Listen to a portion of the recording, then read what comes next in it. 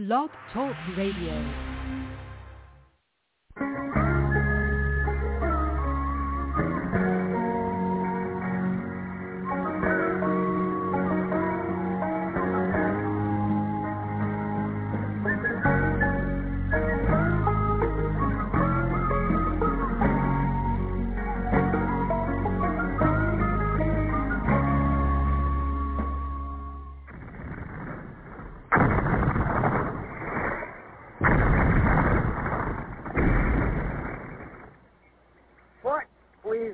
Here is failure to communicate.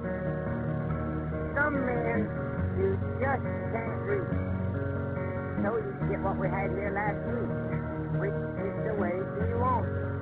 Well, it's it. I don't like it any more than you.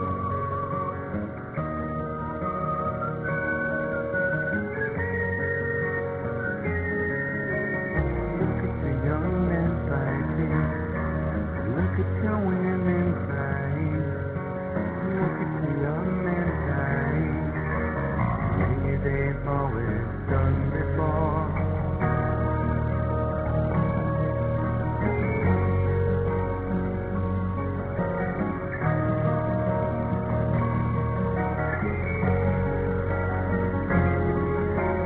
Look at the hate we're bleeding. Look at the fear we're feeding. Look at the life we're leading, the way we've always done before.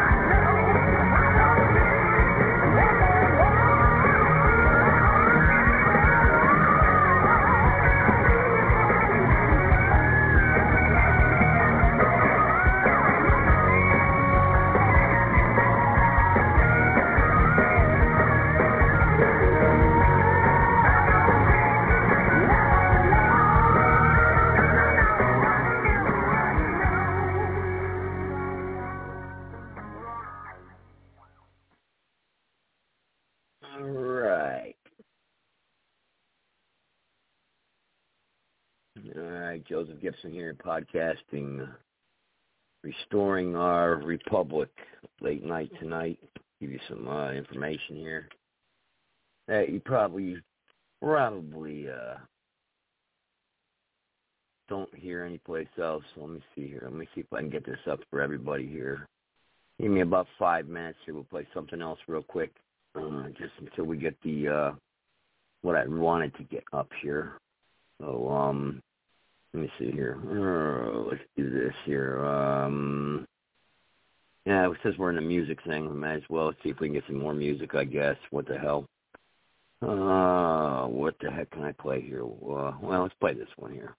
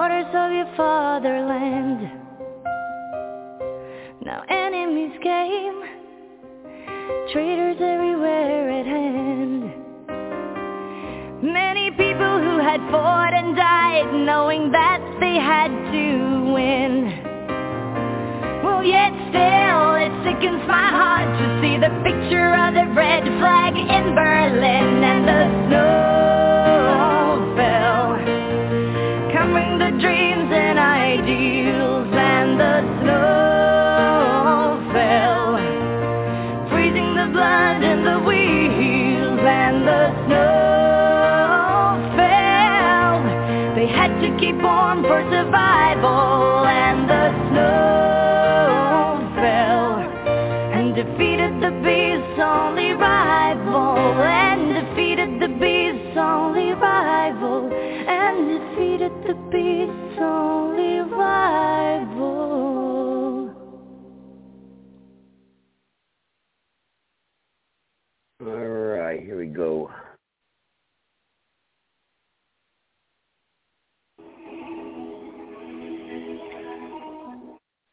Hello, I am Dr. Stanley Marecki, and our country is in a very difficult time. It's November of 2022, and we just saw another election stolen from we the people.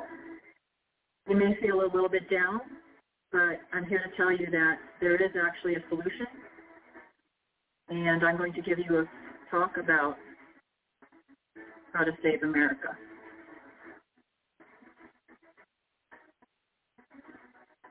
So that is my email address. You can write it down now, or you can write it down later. I will have it at the end of the talk.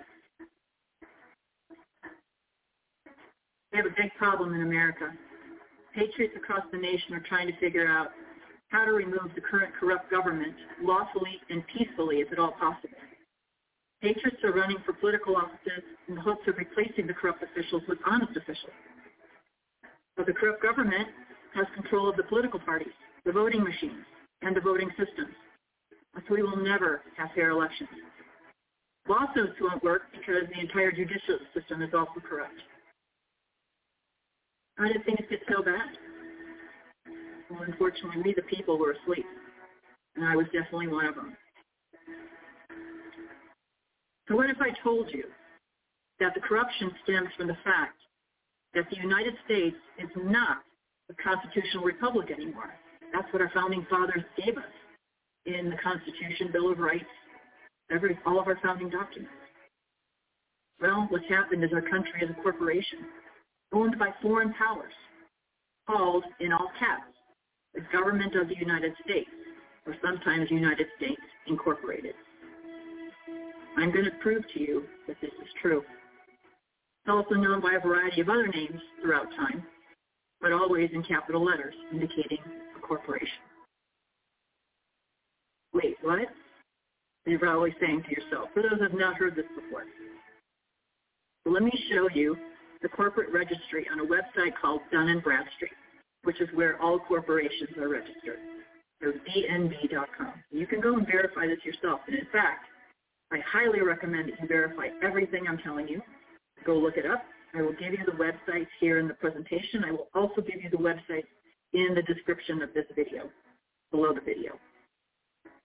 So, first we look up Government of the United States. Well, there it is, under Dun & Bradstreet. There's the link.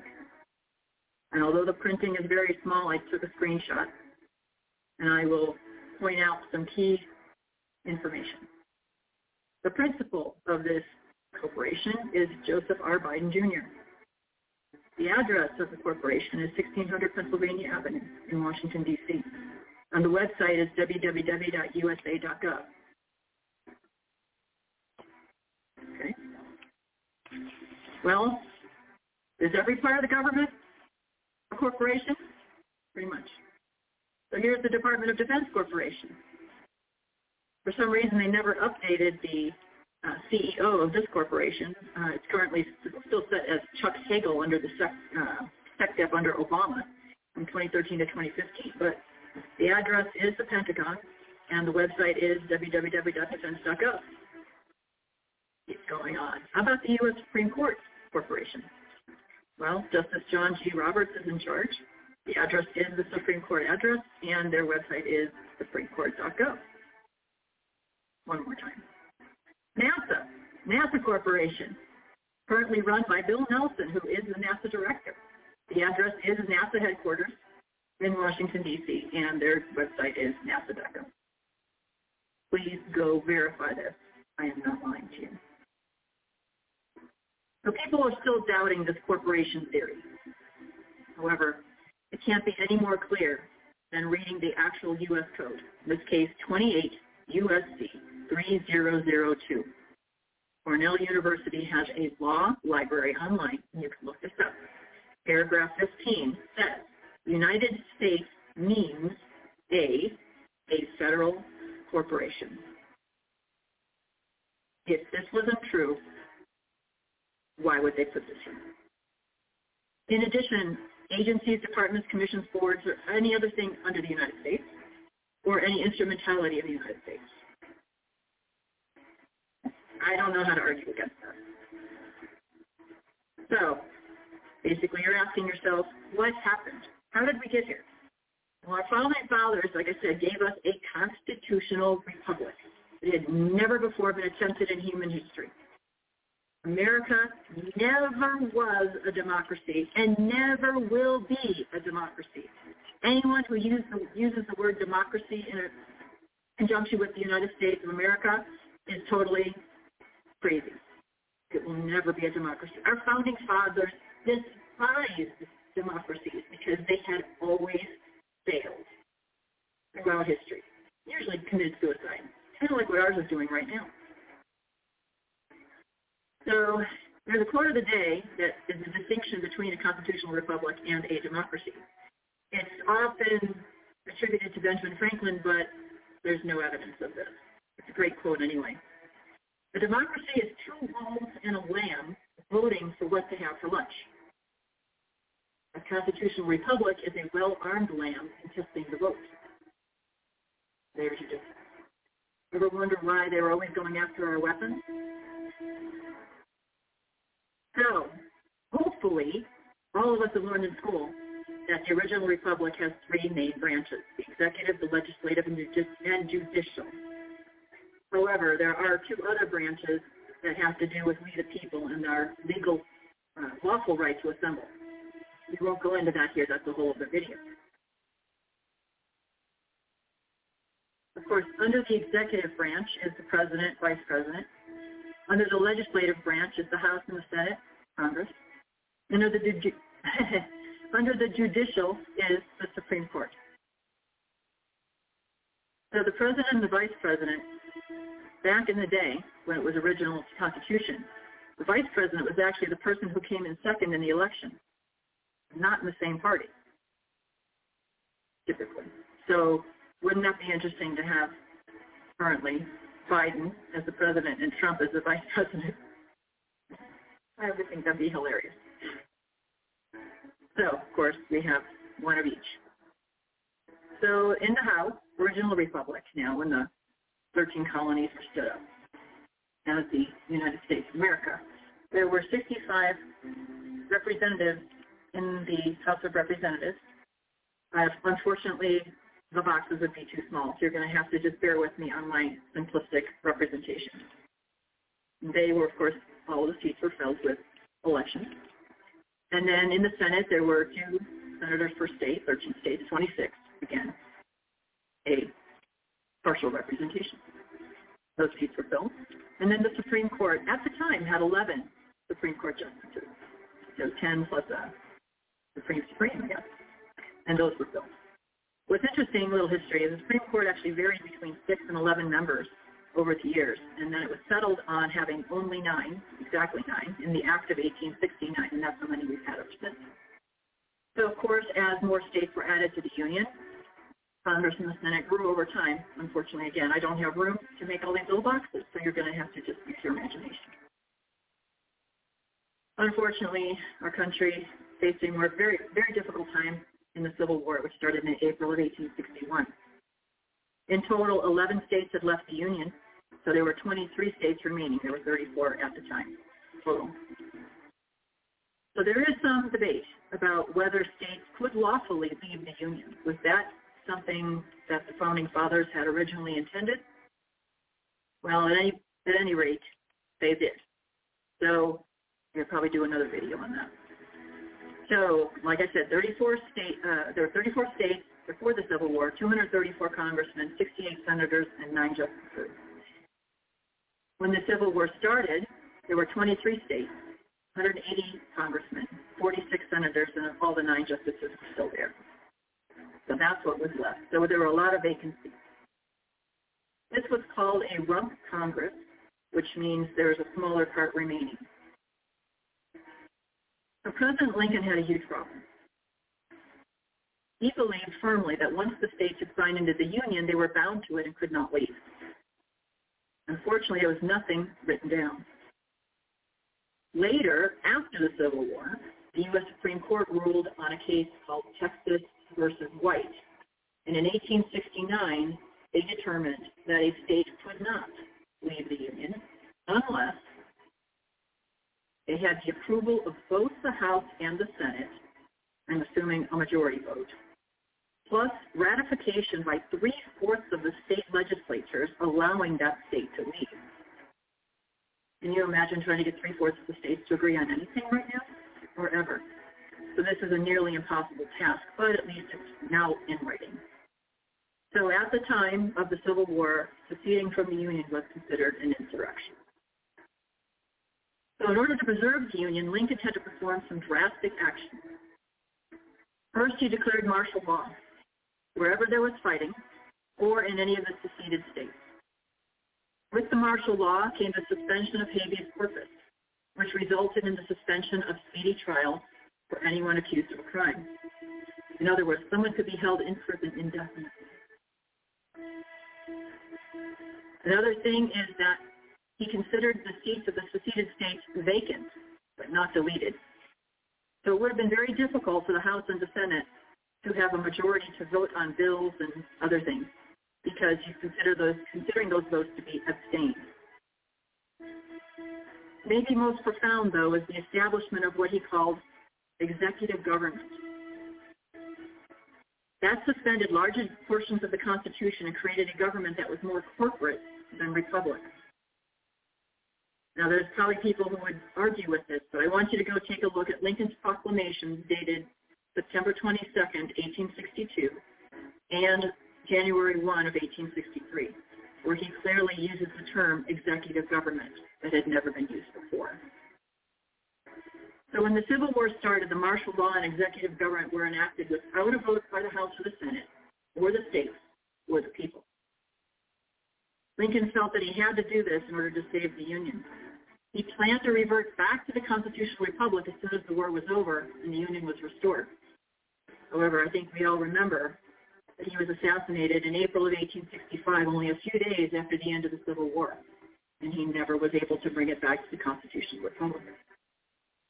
The United States has remained a corporation in some form ever since. So the executive government at the time of the Civil War, when the states had left, is on the left-hand side of the screen. And so what Lincoln did was he created a carbon copy of the constitutional government, and he calls it the executive government. And what essentially he did was he took all the people and moved them over to his executive government. And that's how they did business. The republic was abandoned, but not abolished. The seats were still there, unfilled, this whole time since 1861. So as the southern states came back into the Union, the empty seats were, of course, refilled. And then, over time, new states were added. Again, limitation of my simple diagram. I can't put any more boxes, but use your imagination. So, the corporation. After Lincoln's assassination, President Johnson, not a good guy, kept the corporate system and then built upon it. The 14th Amendment was unlawfully passed by the corporate Congress in 1868 to help explain the citizenship of black men, but instead it changed citizen of the United States to U.S. citizen. You may not think that's a significant change, but however, it affected everyone, and it violated the Constitution. So now, U.S. citizenship usurped the state citizenship, which was the supreme citizenship. And this was for the first time in American history. What does all this mean? Well, all the people within the United States became slaves to the corporation, with the people used as collateral in the nation's debt. All states and counties were also required to become incorporated in order to have dealings with the government of the United States, because you can only have corporations working with corporations. Congress did not lawfully vote for any of this, and especially because Congress was now this corporate entity. So, I'm going to prove to you that the states also became corporations. So under Dun & Bradstreet again, you can look this up.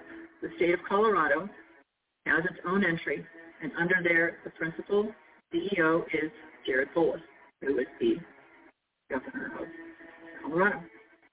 And the addresses and websites all line up. Secretary of State. So every other entity under the Colorado government has to also be incorporated. And so you can look up Secretary of State, Treasurer, you name it, they're here. Senator Griswold. Everyone in Colorado knows this person, unfortunately. State of Illinois, Governor Pritzker. State of Florida, Ron DeSantis. Do you think Ron DeSantis doesn't know that he is the CEO of the State of Florida Corporation? He knows. They all know, in fact. They're all told once they enter office for the very first time. So in 1871, the debt of the United States could not be paid to the international bankers. The Civil War had done tremendous damage to this country. And essentially the bankers had funded both sides of the war, as they always do. The bankers proposed an agreement between the Vatican, the City of London, and the United States, known as the District of Columbia. Coincidentally, these are the only three, quote, city-states in the entire world. And now they were becoming some sort of allies. And this link here at the bottom of the page is a good summary of what's going on. So this Act of 1871 created a new separate corporate government that resides in the 10-mile square parcel of land known as the District of Columbia. And at that moment, common law, which is the law of the Constitution, the law of the land, the law of the people, was changed to maritime law, corporate law.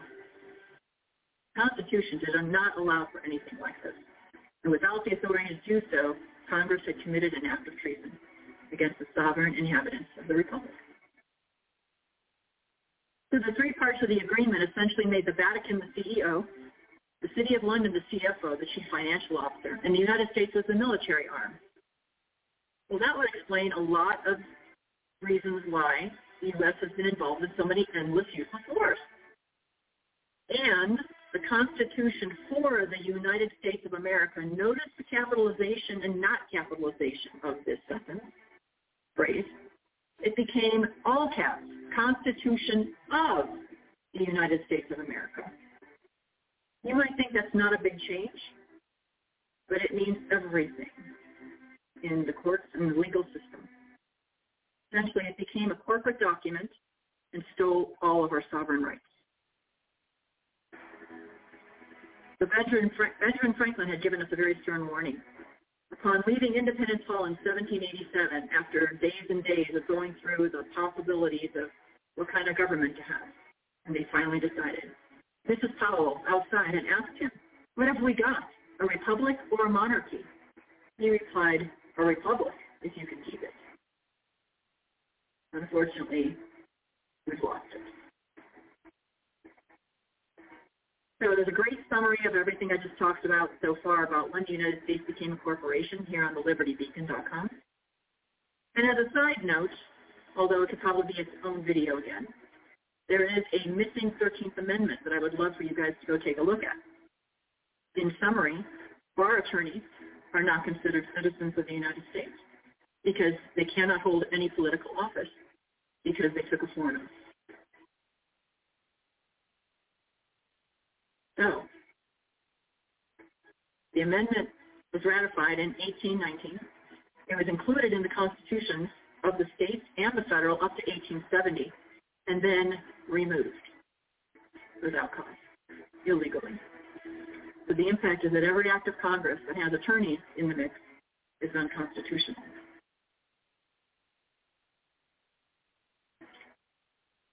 Things are bad enough at this point, but they got much worse. The Federal Reserve. The conspiracy of rich elites and bankers converged on Jekyll Island, Georgia in 1910 in utter secrecy.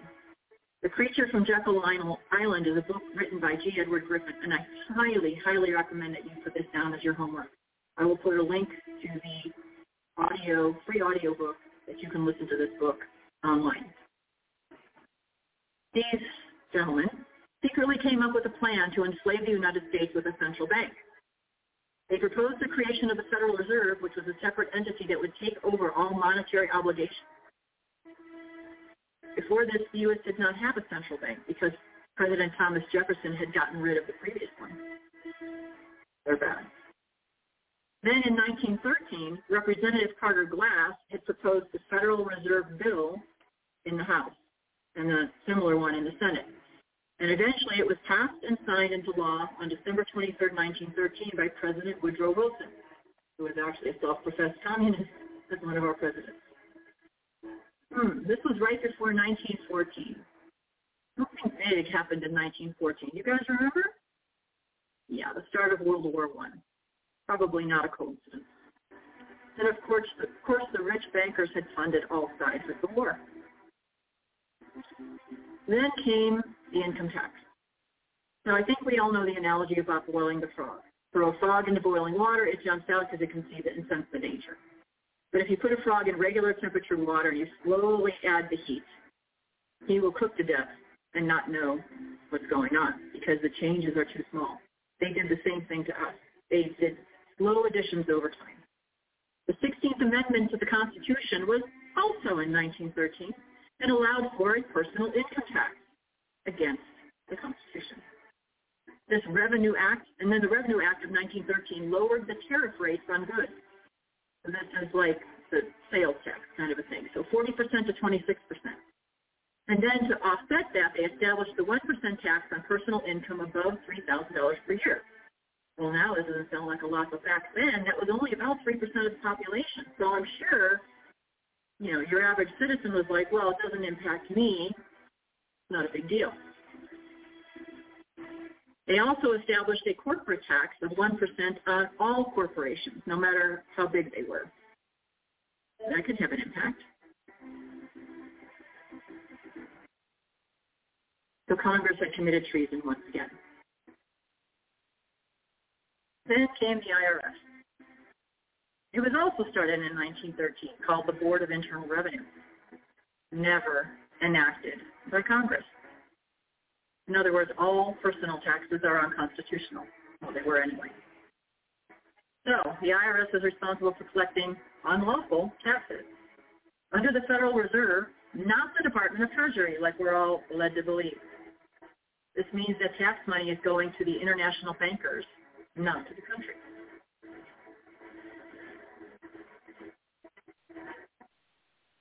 So I pulled up the Department of Treasury organizational chart. I don't see the IRS anywhere in there. You guys could pull this up as much as I can and take a look and verify. Not there. Now, it is listed on the Department of Treasury website, but not in the organization chart. So the birth certificate, boy, the fun just keeps on rolling. In 1906, birth certificates were required. So people were fooled into signing their children into slavery to the federal government.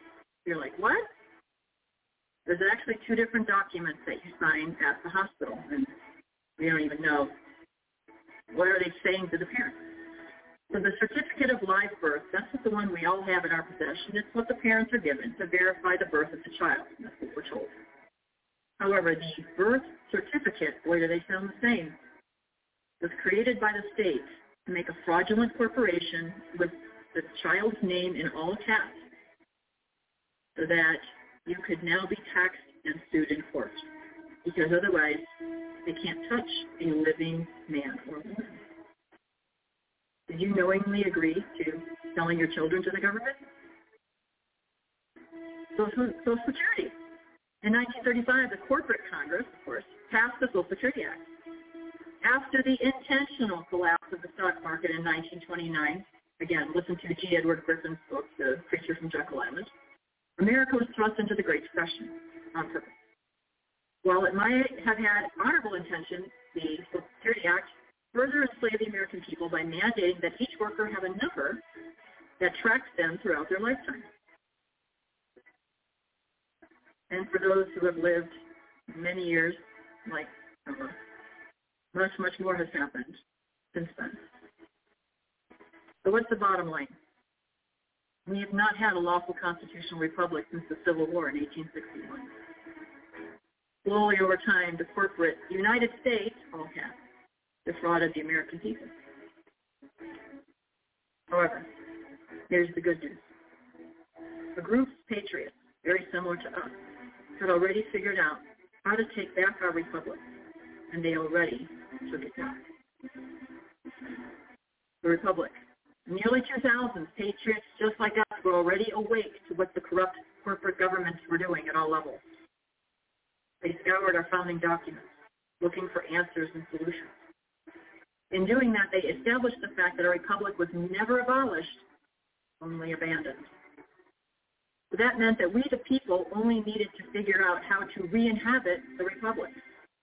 And that's what these patriots did in 2010. They used the Northwest Ordinance of 1787, a document that would discuss what to do about the territories to the northwest of the colonies, essentially the area of Ohio and places like that. They realized that what they needed to do in order to re-inhabit the vacant federal, state, and local public governments. So there's the document on the left-hand side, and I highly recommend you go to the archives.gov, which is the link there, and go read it. This was, again, like I was saying, the territories northwest of the Ohio River, which is kind of the border of where the colonies were at the time, and it outlined a process for acquiring statehood. And that sounds like it could be applicable for a situation. There are three phases as outlined in the ordinance. First, appoint a governor, a secretary, which is essentially the clerk, and then 3 judges to preside over the territory. Elect an assembly, in other words, a legislature, and then 1 non-voting delegate to the Congress, so you can start sitting in on the proceedings. And that's when the population reached 5,000 free male inhabitants of full age, or in other words, 5,000 eligible voters. And then the third step was to draft a state constitution with the Bill of Rights and request membership in the Union after your population, all people, had reached 60,000 total. And that's how a lot of the states were inhabited. So the Northwest Ordinance actually came before the Constitution. It was 1787, and the Constitution was 1791. So the Constitution has additional information on this process. Article 1, Section 1.2.4, states that 30,000 residents qualifies a state for the 1 congressman. So each state automatically gets 2 senators, and then the 1 congressman once you have at least 30,000 residents. And now let's put this all together. So, the Republic was abandoned, not abolished, and that was established by the Republic Patriots. So the seats had been unfilled since 1861, since the corporate on the right-hand side has been running the government fraudulently ever since. So as the Patriots were signing up for the Republic, and they had millions of people at a certain point, the states were able to hold elections once they had their 30,000 people. And then slowly the seats were filling up. The Republic, now assembled and meeting regularly, sent notices to all levels of government that the corporate politicians needed to step down to be replaced with the lawful constitutional republic representatives. How do you think that went? Right. Those notices were ignored. In 2010, the re-inhabited states of the Republic were having their annual meeting, this time in Utah. They realized at that time that they might have the required quorum of states to re-inhabit the country at the federal level. Then on November 14th of 2010, the required quorum signed the Declaration of Intent to re-inhabit the federal level of government, essentially a new Declaration of Independence. And the Republic representatives appointed their first president, James Timothy Turner. Interim President Turner took his place. In reality, at this time, there were 2 parallel governments at the same time in the United States of America. One de jure, lawful, constitutional republic, and one de facto corporation. Then in 2012, representatives of the Republic presented their founding documents, including the Proclamation of Claim and Interest, to the International Court of Justice at The Hague, the United Nations, the Universal Postal Union, the Committee of 300, and the U.S. Corporate Joint Chiefs of Staff. These briefings are required to establish the lawful status of the re-inhabited republic. Since the corporation had hijacked the American flag as its symbol, the Republic searched the original documents for the flag design and then created and approved a flag for the Republic. And you see it flying there. Same 13 stripes, red and white, as we had before, but now the blue field has the stars arranged in a circle. Why haven't you heard any of this before now? Well, Obama was the president at the time, corporate, of course, and the harassment of the members of the Republic began. President Turner was arrested in 2012, no charges. He remains as a political prisoner to this day in a federal prison in Georgia. And many members of the Republic went underground for their safety. There was a lot of harassment, and that caused many patriots to leave the Republic. In fact, now, in 2022, some of the states are no longer considered to be fully re-inhabited. So a new president was elected, President James Buchanan Geiger, who honorably serves to this day. So what is the Republic's role in the coming transition? We're all praying for that transition, aren't we? The Trump administration had identified the Republic as the interim government once the corporate government is removed. That's going to take the military and martial law, almost certainly. The Republic will be required to hold lawful elections at every level of government within 120 days of the removal of the corporate government. No machines, only paper ballots. In the meantime, the interim state government will consist of 5 representatives: governor, a justice, a congressman, and 2 senators. Very similar to the Northwest Ordinance. Before the corporate government is removed, if a state can reach 30,000 residents that have pledged allegiance to the Republic, then free elections can occur before the corporate government is removed. Of course, the most important positions will be the county sheriff and then the county clerk. So anyone currently in corporate office is not eligible to serve in the Republic. Let that sink in. So, how can you get involved? What can you do? Well, of course, you have to join the Republic. Go to the website and sign up for the newsletter. Every resident of every age should sign up if you can. It's a very long website name. Republic for the United States of America.org. Republic for the United States of America.org. When the Republic residents in your state exceed 30,000, you will be informed of coming elections. Of course, the goal is to form our own Republic government and totally ignore the corporate one until it's removed. Up until 1789, with the ratification of the Constitution, all people within America had state citizenship only. When someone says, where are you a citizen? You would say, I'm a citizen of Colorado. I'm a citizen of Illinois. I'm a citizen of Florida. Once the Union was formed, all people had both state citizenship and a citizenship of the United States, meaning I'm an American and a citizen of Colorado. State citizenship, though, was always higher, always more important. However, the 14th Amendment fraudulently reversed that. So one of the things that you can do is to reestablish your state national status. That is to make that the most important part of your citizenship. So here's some homework for you and some more actions. So I highly recommend you buy the Re-Inhabited books. It's a 2-volume series by Gene and David Hertler. You can find them on pretty much any book website. I recommend not Amazon. Pick something else if you can. Volume 1 is the true history of America. And it goes way back. It goes all the way back to Magna Carta and even before that. It's an outstanding book. Volume 2 is the history of the Republic re-inhabited. So this is what all these patriots have done to bring back our Republic. So join the Free Republic and learn your history, just like I said, that website we've already mentioned. Go to the website and listen to the Declaration and Proclamation. So some of our members actually read the Declaration and the Proclamation from the Re-Inhabited Republic. It's also on Odyssey.com. You can find it there. Or you can just go to the Republic website and you can click on the link to that video. Highly recommend it.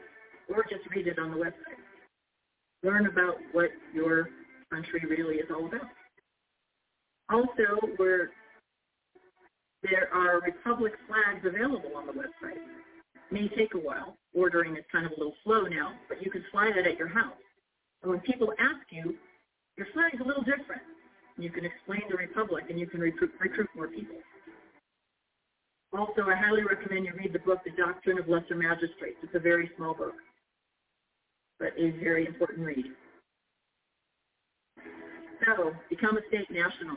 There are many different processes to do that. We actually have one in the local Colorado Springs area. Please email me for that information. Also, keep the pressure on the school boards and the county commissioners. They truly hate it when the people are involved because they don't want our interference in their corporate government. When you're recruiting people, this is something I have found to be very helpful. If you find somebody who's just absolutely not listening to what you have to say, tell them that, well, I'll tell you what. When you catch up to me, why don't you get in touch with me and I'll bring you up to speed. People really hate to be thinking that they're behind in some way.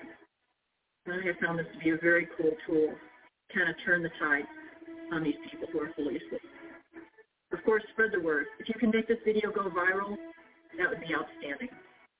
And we can get more people to join the Republic and take back our country. So here's my email address again, sandy10m@yahoo.com. Please contact me with any questions that you have about this presentation. When I post this online, I will post all of the links and documents that you saw within this presentation, plus a whole lot more of stuff that you can learn more about what's actually going on in our country. But I think now that this makes sense to us, why our current, quote, elected politicians are not following the Constitution that you and I are following, because they're a corporation and their rules are completely different. So thank you for coming, and God bless America. All right, here you have it right there. If you weren't paying attention, it's only 37 minutes. Explains exactly what the problem is. Then you go back in a little bit of history, back in 2010, 2009. This was part of the Republic I was a part of, where we sat down with people like Ron Paul and many leaders of the military and the prominent people around the country and put something together. And what he was describing in there, a lot of crap went down. You know, Obama came after us. So, and you know, this is the only lawful way they're going to fix anything in this country. The only lawful way you're going to fix anything in this country. I said that again. Twice I said that. So you're not going to protest. You're not going to march. And Trump's not going to save you. Okay, and you're not going to elect anyone else, JFK or anybody else, and the cavalry's not coming down from the hills to save you. The Republic, to restore the Republic, we must do it. The only way now that we can do it is through the Northwest Treaty there, Northwest, okay? It's the only way that we're going to do this, is to restore and re-inhabit the de jure government, de jure Republic. You're not going to file a lawsuit. And she's explained this, Duns and Bradstreet. You can look it up, Duns and Bradstreet. Look it up. The United States is a corporation. Washington, D.C. They got a jail there, a huge jail, most violent jail in the country. That's where all the January 6ers were placed. 400 of them. They're starting to get out of jail now, and they're doing interviews. And there was one on a podcast earlier actually explaining it. But you know, many people, but the testimonies, that's things that are happening, and things that happened on January 6th, there were people there in the crowd that were ready to kill everybody there, trust me, okay? There's things going on right now in this country that you don't have a clue what's going on. People think they do, they don't, okay? But back in 2009, we came so close, and really, people from the military said this. I remember I was at a meeting. It was about 350, 400 of us in Chapel Hill, North Carolina. And the military guy said, he says, I'm going to ask everybody this question. What do you think is going to happen when we get on the 6 o'clock news and explain all this, that we're arresting Obama, we're going to arrest Biden, we're going to arrest Pelosi, we're going to arrest all these people, and the military is going to come in, and we're going to do this? Like, what do you think is going to happen? And what's going to happen with the Federal Reserve?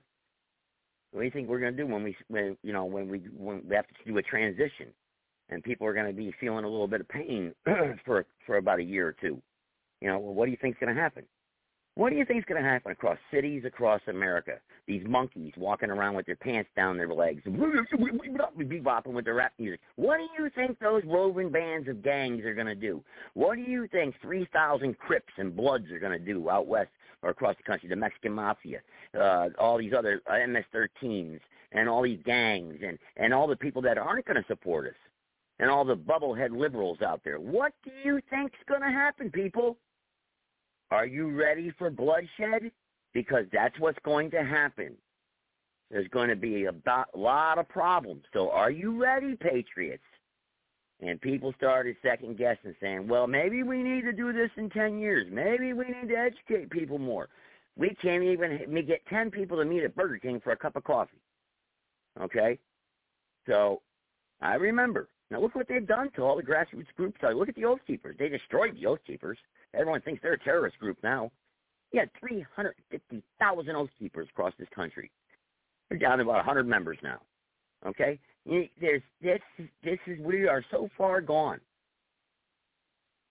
But people are starting to wake up now a little bit again, kind of like with that Tea Party movement there.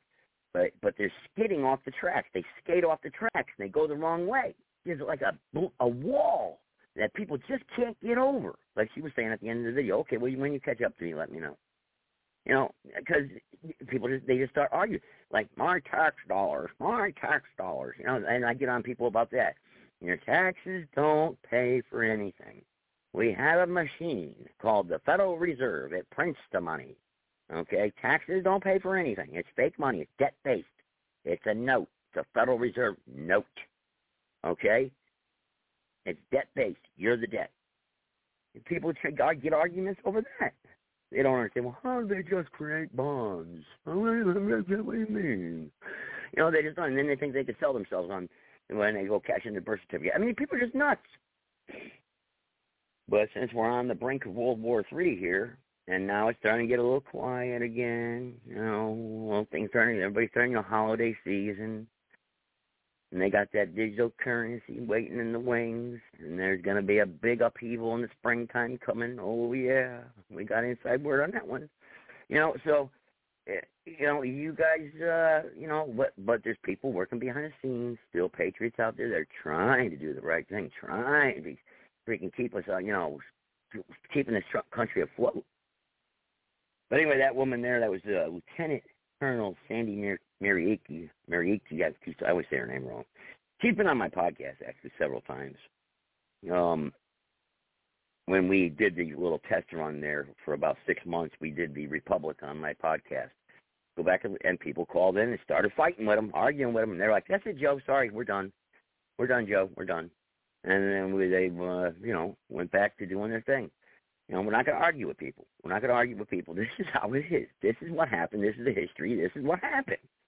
But people just don't get it.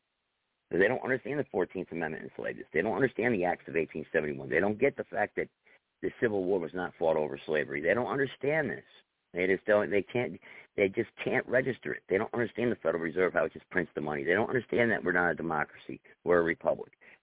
I mean, you'll never hear me call us a democracy. Never. Never will you hear me say democracy. Never. Never, never, never, never, never, never, never, never. Never happened. But I thought that was useful to play tonight. And maybe the door storm. Now, I am running in the de facto for public office, but I'm running under the premise of restoring when I get into public office, we will restore the republic de jure. Codes and statutes, right out of there. No. Back to common law. Back to restoring our republic. It's going to be hard. It's going to be very hard to do this. The machine is going to be out to get me. The machine's going to be, ripping me apart. They already are. They're coming after me now. trying to rip me, to take me out. You don't have a clue what they're doing to me. You wouldn't, if I tried explaining it to you, you wouldn't understand. But they're trying to get me to this day right now. You know, they have been for a long time, but they're coming close. I mean, I could be a fugitive next week for all I know. You know, I don't know. You know, but the bottom line is this. I know where I stand. I know what I fight for. I know what I represent, and I understand the light bulb went on many, many years ago with what's happening. But the Republic for the United States.org is the website that you want to go to. Go to the Republic of the United Republic. They switched it around because they got censored on the internet. Let me see if I can find the exact so this way I can put it in the chat room too. But I posted the link for the video in the chat room. Let me see, because they switched it around, but all the information is there. And each state actually has their own Republic site. I think North Carolina still got theirs. Republic. Hang on, let me see. Republic. It was Republic for the United States, Republic of the United States, Republic for the United States. Thing is, because the internet, they see that because they're gaining control over everything, so you can't find certain stuff anymore, and they block it. You know, and see, I used to be able to get it right up. I have to switch my browser, probably in my other browser, Republic of the United States.org, Republic of the United States.org. That's probably the which one you want to find and look for. But it's in that, probably in that in video, in that link. It's probably in there, probably. I believe it's in the video. Hang on. So I know 3 people have messaged me already about it. But you can email Sandy, actually. Even if you want to email Sandy, she will get back to you. She will. She's a good person. You can email her at sandy10m@yahoo.com. sandy10m@yahoo.com. And email her and ask her any questions you want, and she'll be more than happy to just tell her Joe Gibson sent you. She knows who I am very, very, very, very, very, very well. And you just give my name, and or just say you heard it on my show or something, and she will definitely get back to you. Trust me, she will. But let's see here. There's a lot of the Northwest Ordinance is the what we were really talking about there, and but great stuff. The links here are all on that video. I posted the video to the video actually in the chat room, because I got it on my Rumble. But, you know, so, but the missing 13th Amendment is really a good one. Summary of the U.S. Corporation, that's a good one. Let me see here. Get back up here. Here it is, right here. Here it is. You go Republic for the United States of America.org. That's what you want. Republic for the United States of America.org. Republic for the United States of America.org. That's what you want. And they'll email you all. They still email me all the time. And all the other sites are up there, too. My podcast show is on all these sites, I think. You know, because, you know, that's what my show is dedicated to, restoring our republic. I've been doing this. I'm one of the original people in this Restore America. We started out as a Restore America plan. And then we switched it. Dr. Sam Kennedy was involved. A lot of people went rogue too. You know, I mean, some people lost their lives even. I remember the shootout out in Arizona they had with the cops. One group did, and that was crazy that night. I remember they used to have a radio show they used to do also, and with Kelby Smith. Kelby is like very, very smart. I mean, there's some people that know this stuff like real well. I mean, they can go in and arrest freaking judges. I mean, you know, but you're not going to go in and beat any court case. You know, so that's when people get confused with this. They start declaring people sovereign citizens, sovereign nuts, and everything. Guy who wants to fish without a license and he gets arrested. You know, crazy stuff like that. Don't get involved with that nonsense. You know, you want to go driving around without a license plate and put, you know, paper plates and everything on your car. You know, you're just asking for trouble. Another good site would be righteousarmy.org.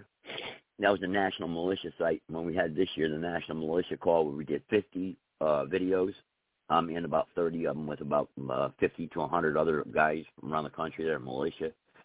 The BigVirusHoax.com, that's a good one. this stuff is real good stuff. I mean, for people out there, we want to stay in contact with patriots across the country, and this is what you got to know, man. You got to know this stuff. You got to understand it. So 657-383-0616. I know it's late. I'm not going to be doing probably too many calls here. A couple callers on the line, but nobody putting their hand up. That's fine. Usually this late at night, nobody's going to call in and talk. Unless Sarge is out there. I don't know if he's out there or not, John Doe or whatever. But no, I just figured I'd put this up as something late night so you guys can archive it. I might play it again. I think that video is 37 minutes long. I think every podcast that we're on should play that. For its listeners. It's important. It's the only video that really outlines everything in full detail of how our country was stolen. And the books that she's talking about, I remember when they first brought Gene and David Hurtler, they were on the Republic show all the time too. They sent me a couple of the books signed. I remember 2014 when they sent them to me. Really good books, good stuff. So now the brainwashing tactic. How do they brainwash all the people? I'll play something like that real quick here, about 9 minutes long, and then we'll get ready to wrap it up. If anybody wants to comment or talk, you can. I'm more than happy to listen to you if you got something you want to talk about. Like I said, Monday morning I'm filing my actual notice of candidacy here in North Carolina and paying my filing fee because I have to have permission. I have to have money, of course, to file. So it's like a couple $100. I got to pay that. And my name will be on the ballot here in North Carolina and for North Carolina House of Representatives. So imagine, if I want to run for governor, I got to pay $1,800. $1,800 to get my name on the ballot. Crazy, man. What the hell's wrong with this country, man? This country's going on. Look, we're nuts. Country crazy. Crazy, man. Crazy. You got to pay $1,800 to put your name on the ballot. What the hell is going on, man? People really go for they do this. Our Republicans go on.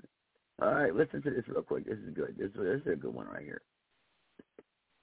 Let's see if we can get this up here real quick. Brainwash you. Yeah, we're going to go ahead and go to another clip now, the Three Doors Down video. And it looks like what I saw in the movie theater last night was a different variant of this. So there must be multiple variants of Three Doors Down. And this particular one is equating being in the National Guard with being in the militia and the Revolutionary War. People know that's bedrock America. There's a hunger for revolution. So they're saying, yes, we're the revolution. Join the military. They don't tell you, though, the National Guard now has been totally federalized. You'll go overseas immediately, then be trained in kicking down doors and gun confiscation, and then come back here to the U.S. under Northcom. Go ahead and roll it.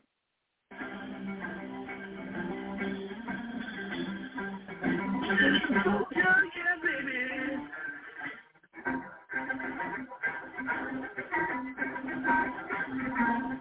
Join the military, we got vaccines full of mercury, we got contraception. We just got to play your radio. Rewind it. Look, stop. Again, whenever you see a drug commercial for Prozac, it's clouds and you're sad, everything's unhappy.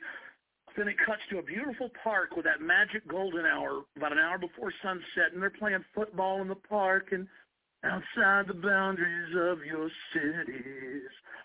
Here's the psychology. You're in the Garden of Eden. You're protecting your woman. But outside it's dangerous. Who protects this Eden? Our troops do. Yeah. But in reality, it's the troops that are bringing in the New World Order, the enforcement to destroy our Eden. It's this basic human instinct of your little village and the enemy tribe 20 miles away that raids you a couple times a year and kills your people and hauls your women off. And you're sitting there in the cave or in the hut looking at your woman, looking at your 3 children. You're out hunting all day and fishing, trying to bring them food in. You're always, you've got your weapon there. You don't want to fight because the other tribe's bigger and they're stronger, but you've got to protect your family. It's a base instinct, so you got to protect your women. Be a citizen soldier. When in reality, the military is owned by the foreign banks that are destroying your family. Now play this devilish propaganda for folks. Oh, yeah. Oh, my my God. He put up again to figure out what's playing football, Jack America. Outside the boundaries of your city, the enemy's coming. Beyond the boundaries of your city life. Down the hill is waiting for your side. So many times you did not bring this on yourself. I'm going to pause again. So you didn't bring this on yourself, but soldiers are stuck outside the city lights. They're stuck battling. You need to join the military to save Americans that are outgunned and outnumbered. Fighting hard to kill 1.3 million Iraqis, fighting hard to ship in cocaine and heroin, fighting hard to bring in that opium, fighting hard to launder that money, fighting hard to torture people in secret camps, fighting hard to train to take over the U.S., filled with illegal aliens and felons, criminals. They're fighting hard for you. You're not against America, are you, right now? Keep going. I'll be there to help. See, get pause. See, just like Obama says, we're going to have national compulsory service, but the first thing they push is helping people in floods and hurricanes and soup kitchens. Well, who's against that? But the real mission is taking your guns. The bills are introduced to do it, and they've announced troops are in the U.S. to be used against us for that. And they did it in New Orleans and Illinois. So this is a different version than I saw last night. There must be a whole bunch of these things out there. And what was the one you were, well, keep going.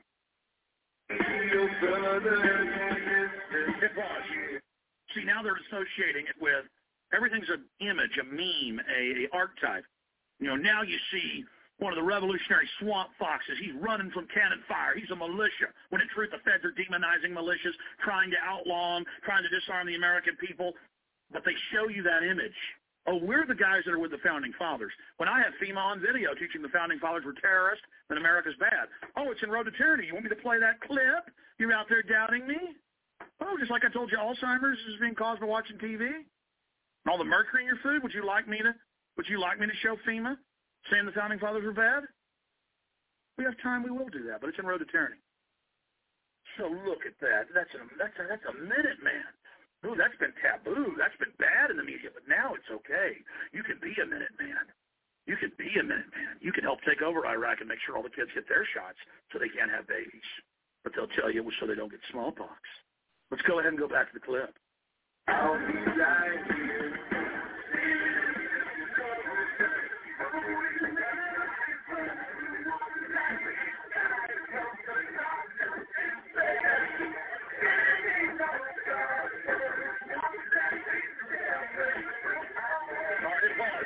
Hit pause. Notice how the guy running looks like, or maybe the same guy playing football. We all know we're connected instinctively to our ancestors and that we are connected to those who come after us. We truly live forever through our progeny. So they're actually reaching into base human programming, and not just with our heritage, but directly with it being the same person. Saying he fought before, be part of that great heritage. This is hardcore psych warfare. Continue with the Pentagon attack on the American people. Go ahead.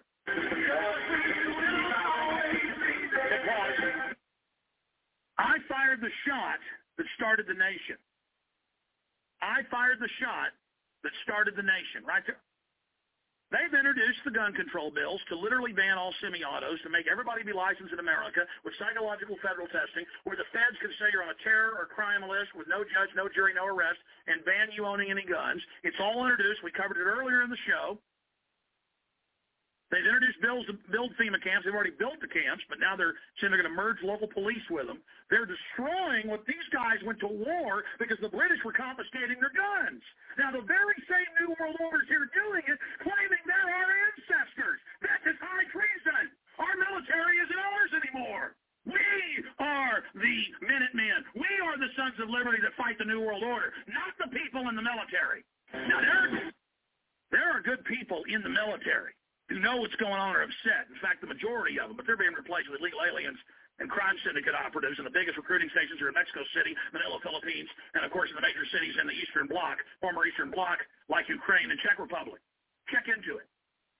They're signing deals to bring foreign troops into America, not just in the combined force. Now, remember that. Remember who you work for. You work for the bankers that have hijacked America and now have to use the military to suppress the people so we don't get justice while your banker bosses take over the pension funds. Back it up about 20 seconds. I want to play this for folks. Oh, you started a nation. That's good. Hit play. You started a nation. Because you're in the New World Order military. You are the ones killing the country and killing other sovereign countries. Your country killers. Your freedom killers. You're training to take our guns, and I've got video 10 years ago of it, and now it's openly announced. Play the video.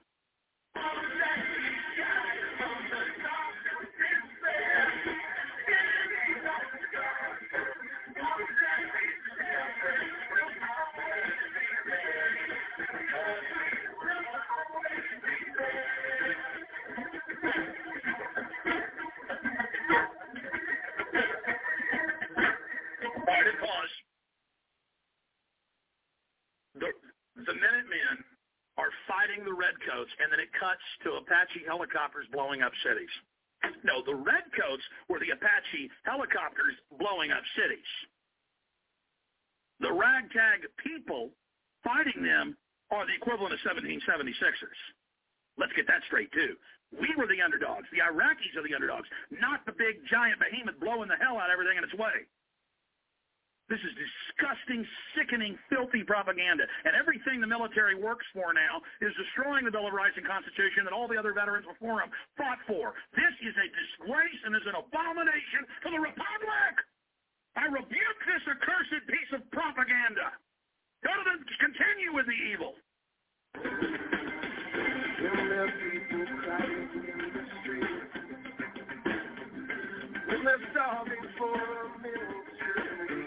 Stop right there. Why are the women starving for a meal to eat in all these countries? Because the globalists came in and blew up their water structures, their power plants, their roads, their bridges, their infrastructure, and put siege on them for decades. Women starving for something to eat. All this bull. I mean, the Nazis had propaganda posters where it showed a Nazi soldier, in Russia or Poland handing someone a loaf of bread. There's literally pictures of them handing a woman a loaf, who's going like this below them, and they're going, Heil Hitler below it, handing the woman a piece of bread. And by the way, I know when I just did that, the PSYOPs are going to go put that and say I was hailing Hitler. But then people are going to find out you lied about it and find out you're working for the government, and then they'll know how credible we are. So go ahead and run your PSYOP on that one, too. You lying scum, you will be defeated. The Republic is going to kick your ass. Get that straight. The real 1776ers, not this counterfeit. Now go back to the video. When they simply need a place to make their bed, rising underneath my wings, you can rest your head. And that day, when you need your brothers and sisters to care, I'll be right here.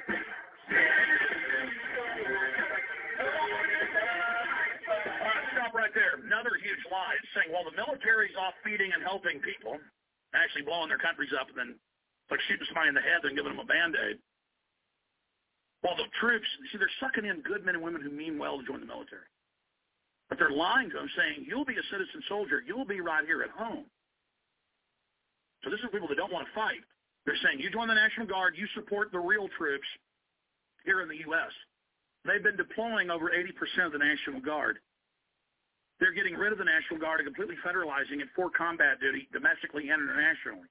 So this video ought to show National Guard confiscating people's guns, going into people's houses, taking down their American flags, stealing their property, it ought to show the troops at a bank helping the bankers steal all the pension funds.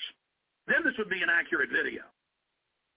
And again, we're not against the troops here. We're against you being propagandized and brainwashed. So continue. It's just every 5 seconds is pure lies. Go back to it. All right, hit pause right there. Oh, I stormed the beaches of Normandy. See, they're going back through all the heritage. Meanwhile, it was big U.S. and British banks that actually installed Hitler. He was Time Magazine Man of the Year twice and worshipped in the United States and told to go ahead and invade those countries. Then they set him up and brought him down. They create these evil demons. It's like Saddam Hussein and Osama bin Laden, all of them.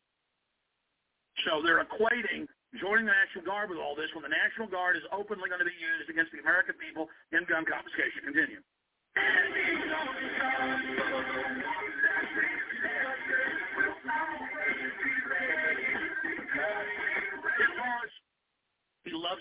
wife. They just tug on every heartstring. He's kissing his ring. Families. Here, watch this. Makes you think of your wife. I'm home. So that's for the old people watching. This is all unified propaganda to sell the public on war, to sell the public on tyranny, to get young people to join the National Guard, thinking they won't be shipped overseas. They'll be backing up the citizen soldiers. Continue.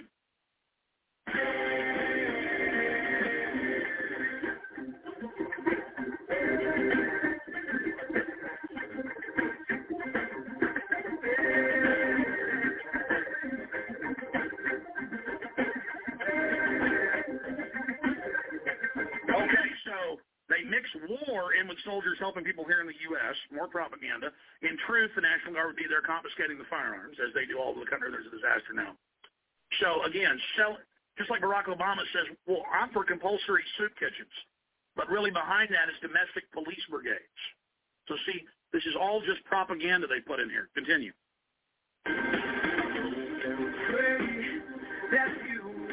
I always place the mission first. Then they say pray. The government, they're destroying religion when they don't like it or using it to control people when they can. With the clergy response teams, right at a Red Dawn, the local preachers trained to tell American citizens to turn their guns in and go to FEMA camps. Because I will never accept defeat. Defeat to them is leaving an occupied country. And now Obama is basically saying the troops will just stay in Iraq forever. They're going to increase the troops in other areas of the world like Afghanistan. And the message is, I never show a white flag. We never retreat. We never leave. They said we'd be there 6 months. They promised but the documents said they were going to be there forever. 100-year war. So, again, just every 5 seconds, pure propaganda. Continue.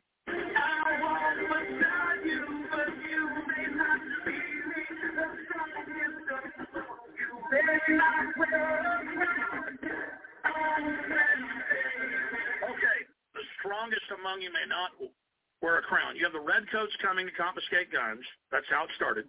You have the militia shooting them, and now they cut to U.S. military doing a breach entry, blowing open the door for gun confiscation. The redcoats are coming to take the guns. They show you the image of the Minutemen firing back.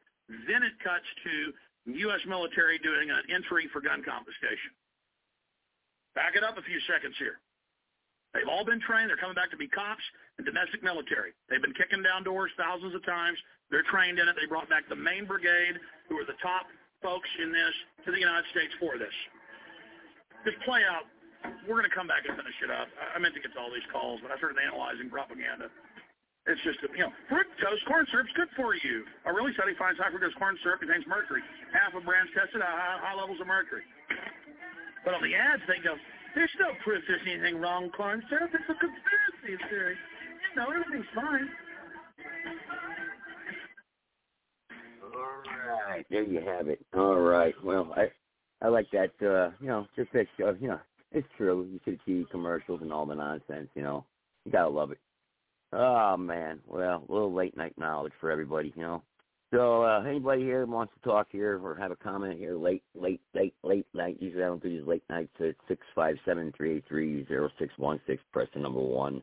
If you missed the first video there I did, it was about how we can restore our republic, our lawful de jure form of government, not the de facto corporation that everyone thinks they can fix or Donald Trump's going to save. That's not going to happen. And it's in the chat room, the link to that video, which you can go to the, let me tell you again, the Republic for the United States. Is it Republic for the United States of America.org?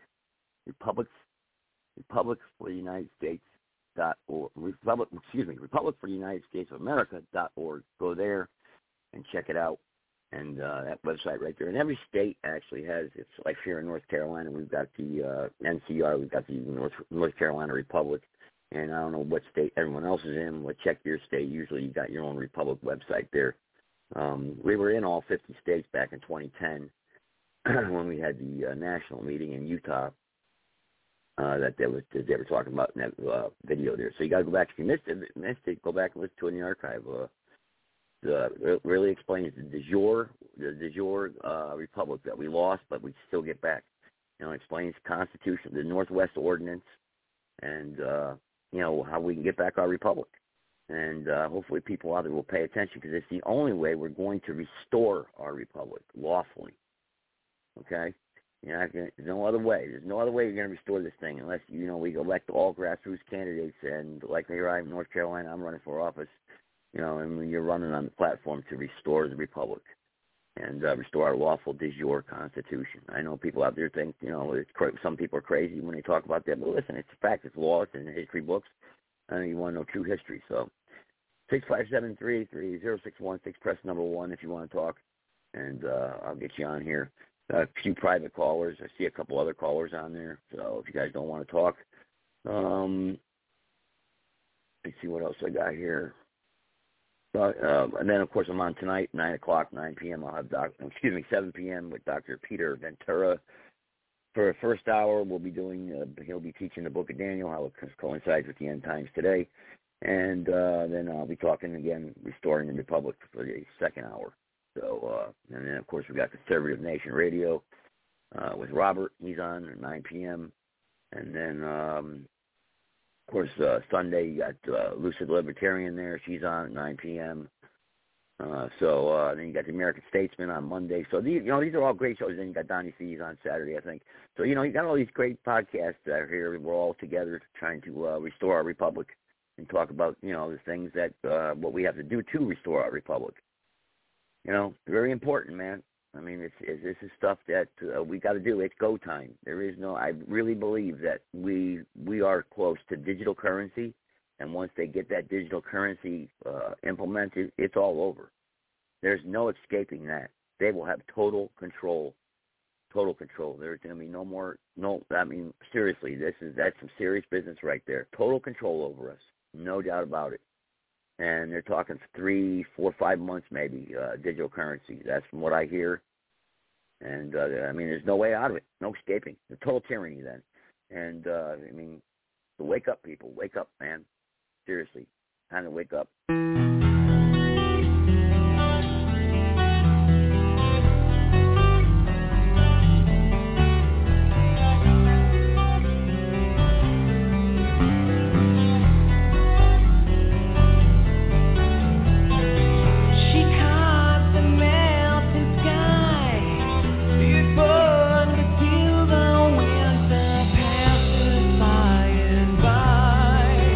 To the other side.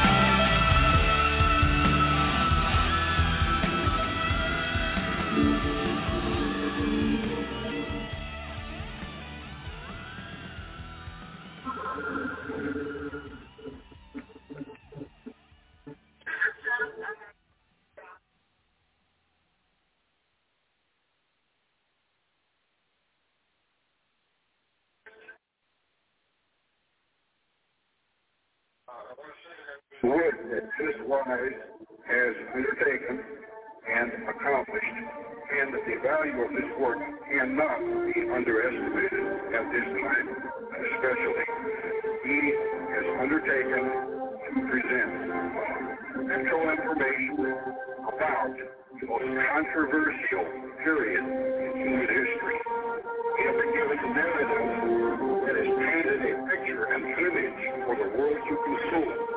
And we have to look at this. The reason this is so important this time for everyone to look at is we have to challenge the lies. Okay, that's one thing right there, just from a moral standpoint. In our time today, it is more than just a morality. It is a matter of physical survival itself, because we have to look at this period and look at exactly what happened, which Dennis Wise has presented to us in his great accomplishment that he has put together now.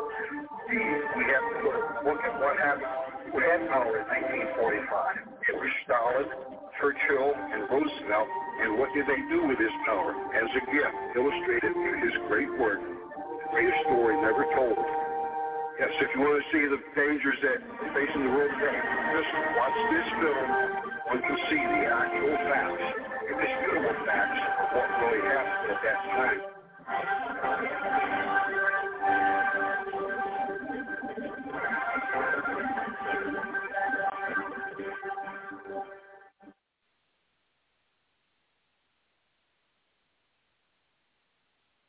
Decorations. He wins the Iron Cross second class in 1914, first class in 1918, and then in mid-October he got another battlefield decoration. But he's never promoted because he had a captain. Captain Fritz Wiedemann said he lacked the capacity for leadership. You just can't make the statement as the war turned against Germany. He believed that the pacifists and the shirkers, which are people trying to get out of duty, were losing the war.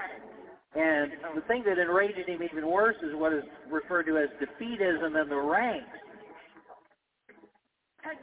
They're actually non-commissioned officers who said it was stupid to keep fighting. He beat one up. We have a corporal beating up a non-commissioned officer and didn't get into trouble for it. He's a fanatic. At the end of the war, Hitler was gassed by the British forces advancing near Ypres in mid-October 1918. It bloated his face up, and particularly his eyelids, constantly watering eyes, had a hoarse voice. He then had this terrible pain. He referred to it, quote, piercing pain in my eye socket. He hated leaving the front to go to the hospital. He considered it the happiest chapter in his life, being there, being something, being with people. You know, he had friends and he had comrades while he was in the war. He was not a loner. He had the respect of his fellow soldiers. He had purpose. By early November, Hitler's spirits had come back, and it was very common for people who had been gassed to plunge into depression because they're concerned about being blind the rest of their lives. On November the 9th, this is 2 days before the armistice, a local pastor came to the hospital and told the patients that on November the 8th that the Kaiser had abdicated and Germany was now a republic.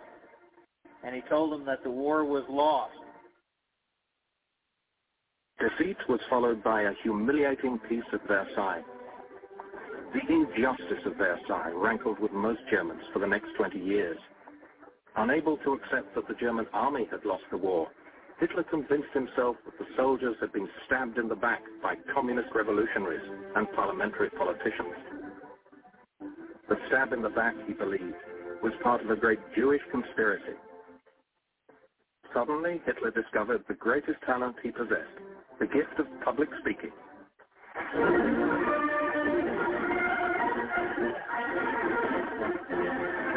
He joined a small group of fanatical nationalists in Munich They became the National Socialist German Workers' Party, or Nazis. In 1921, Hitler became their leader.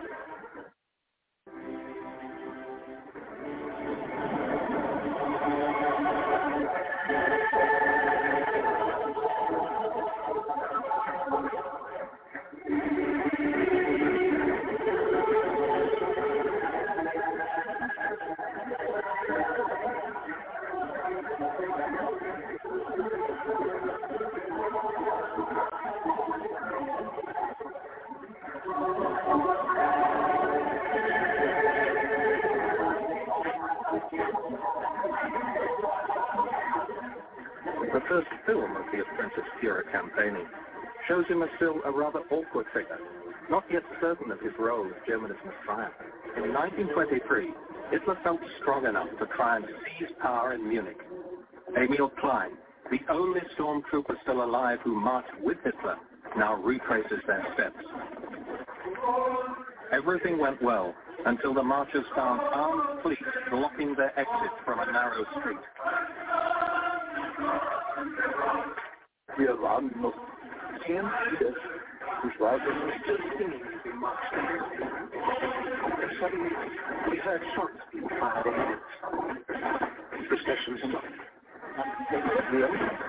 We were speechless and explained what had happened. Until word came from the front of the march saying that Hitler is dead. We saw Männer, some men with tears in their eyes and in their mouths.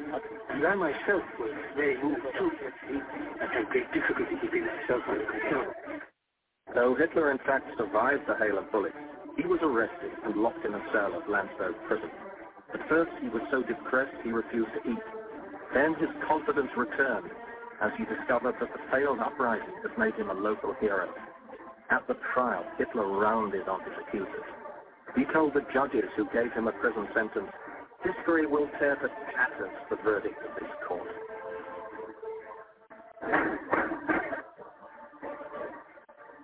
You have been accused of high treason and called an enemy of the state. If I am guilty of anything, then I am guilty of fighting to defend the rights of the just. Herr Hitler, so find him guilty of treason. Hereby sentence to fine 200 gold marks. 5 years. Landsberg prison. You will be eligible for parole in 9 months.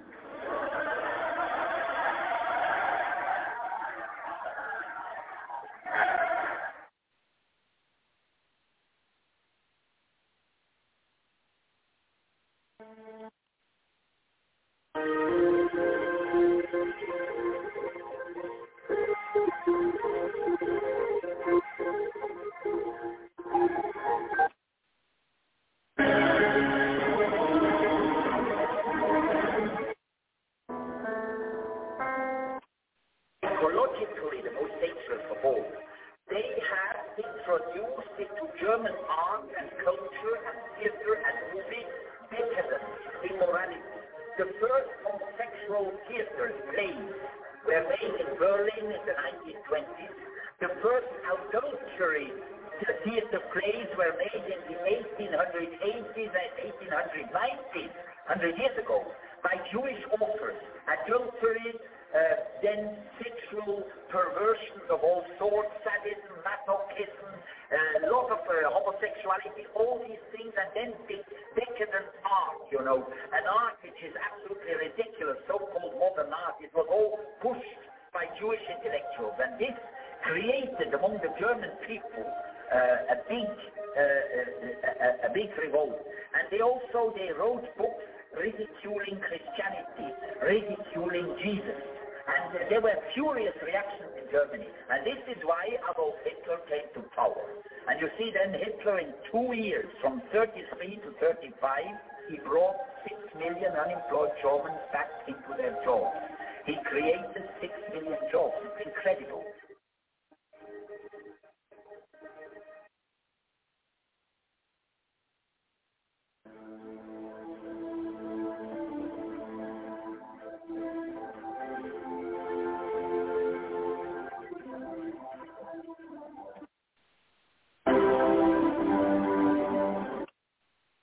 military commissions of the Western powers are still negotiating in Moscow with a view of enlisting Russia in their front against Germany, Vice Foreign Minister von Ribbentrop flies to the Soviet capital to sign a pact of non-aggression and consultation with Mr. Stalin and Foreign Commissar Molotov.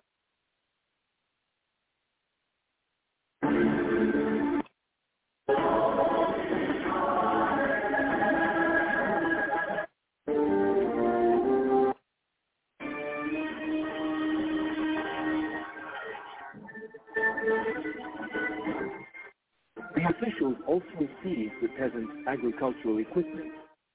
The peasants were left with nothing to eat and nothing to work the soil with.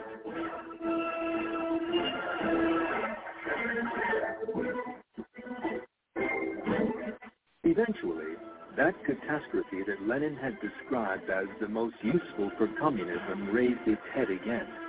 Famine.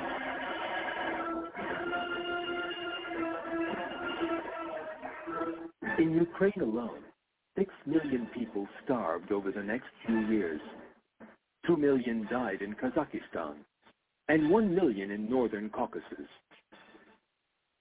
Children reduced to skin and bone died in agony. There was another ghastly result of the famine inspired by Stalin: cannibalism. Peasants maddened by hunger began to eat corpses. Then an even worse horror emerged. Some peasants had kidnapped children and eaten them.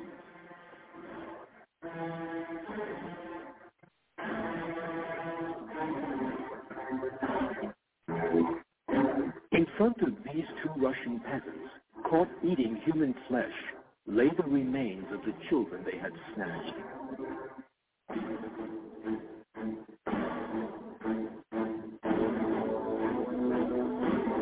Stalin's regime had turned human beings into savage animals, just as communism had intended.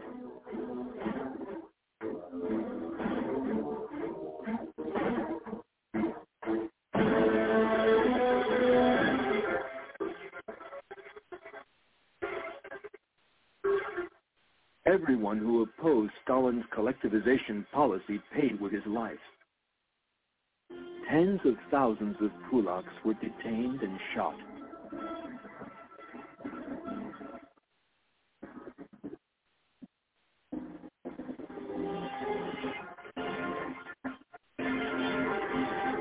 In actual fact, the regime branded everyone it saw as opposed to its ideology as kulaks. Large numbers of priests and even members of their congregations who attended church frequently were arrested as kulaks. Some were executed. Others were sent to the labor camps, where a slow, lingering death awaited them. These camps were set up all over Russia and were simply another of Stalin's killing machines. Millions of people regarded as enemies of the state were worked to death in them under the most terrible conditions.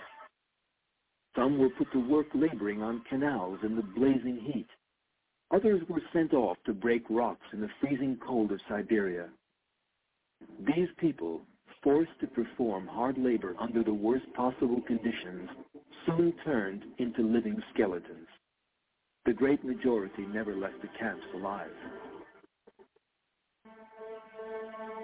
The Soviet Union, like every communist country, has what was an economic basket case. It could not produce enough to survive. And so every communist socialist state has been dependent upon aid from the capitalist producing state. So Russia was desperate for our aid, both in terms of direct government aid, but also in terms of opening up the spigots for private capital markets, particularly New York bankers and corporations, could move into Russia in a big way. In 1933, the Roosevelt administration invited a Soviet representative to Washington to negotiate terms of diplomatic recognition.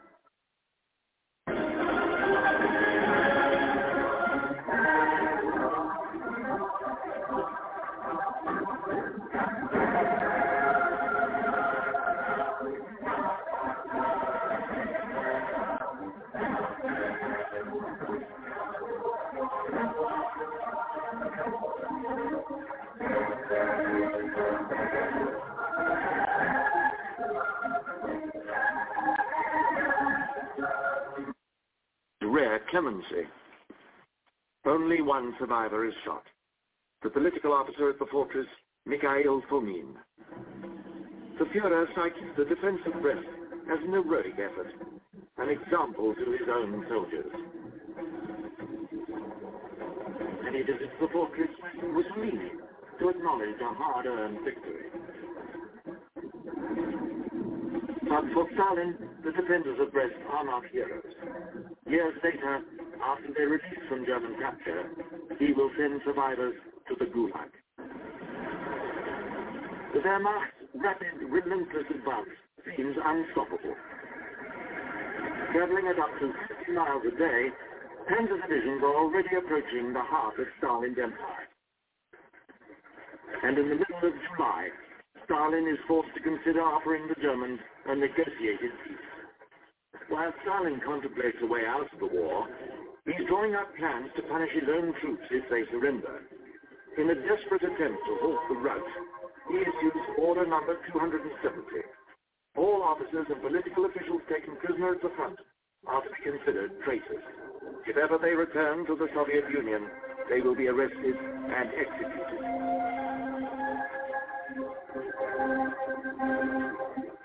But the barbarity of Order 270 does not stop there. The wives of captured troops also face imprisonment in the Gulag.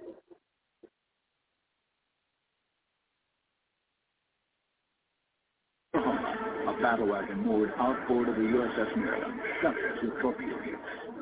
She gains the sea and capsizes. More torpedoes rip into the battleships California and Nevada.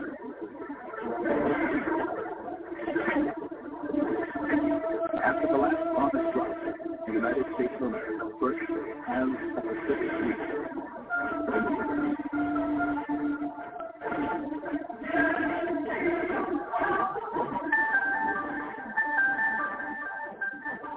Yesterday, December 7th, 1941, a date which will live in infamy. The United States of America was suddenly and deliberately attacked by naval and air forces of the Empire of Japan.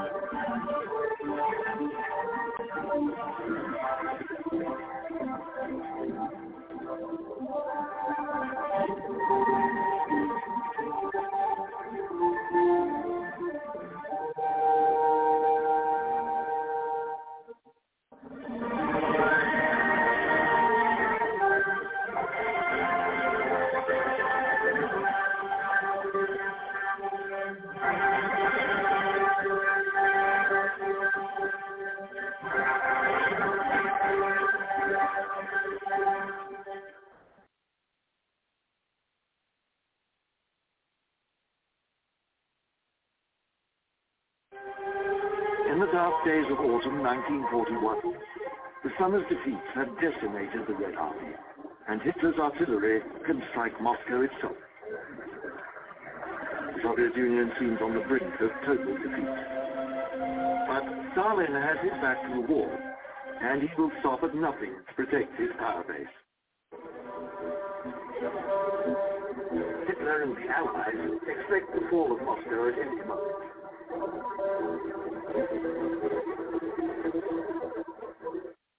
In the capital, an agitated Stalin entrusts the defense to General Zhukov. And it is his suggestion at the end of November of a counterattack against the German princes that triggers hurried planning for a massive Soviet counteroffensive.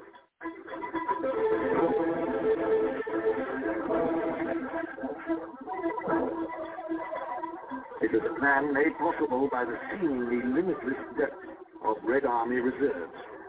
His agent in Tokyo, Richard Zorga, has sent word that Japan will not, as feared, attack the USSR from Manchuria. And for once, crucially, Stalin took the advice of a million. He authorizes the transfer west of more than half the Soviet strength in the Far East. 17 fresh divisions, trained regulars with full armored and artillery support, that will form the heart of the counterattack.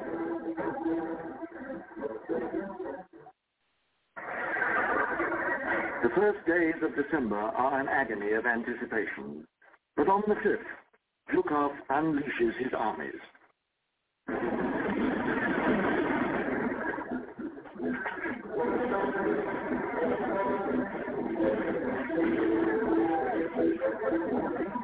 Within 48 hours, the Soviet thrusts are fully underway. Hitler's furious order to hold advanced positions is meaningless. The Red Army's new T-34 tanks are rugged, powerful fighting machines designed to perform unfailingly in the bitter cold of deepest winter. And swords of specialist ski troops are too fast for the ill-clad Wehrmacht.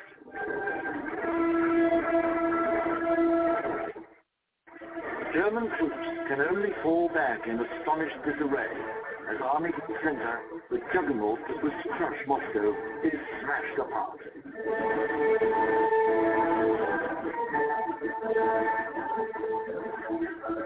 After 6 months of catastrophic defeats, the Red Army's hard-fought victory is undeniable. And as the year closes, Soviet towns and villages west of the capital are being freed from their brief Nazi occupation. There will be more sweeping Soviet victories, but none will burn more brightly than this first astounding recovery from the brink of defeat. Convinced now that Germany is on the brink of collapse, Stalin demands attack after attack. Every remaining reserve is thrown into the fray as he seeks to drive the invader from Soviet territory. But it is impossible. Their superhuman effort has taken its toll, and the armies are exhausted. Dissipated by Stalin's overreaching ambition, the offensives make only trivial gains, and at a dreadful cost. And by the time its attacks peter out in February, the Red Army has lost almost 1 million troops in the battle for Moscow. That grim statistic will be hidden from the Soviet people for half a century.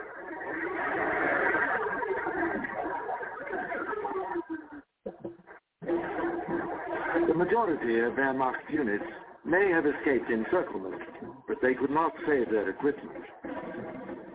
Now it lies abandoned everywhere, a gigantic German scrapyard.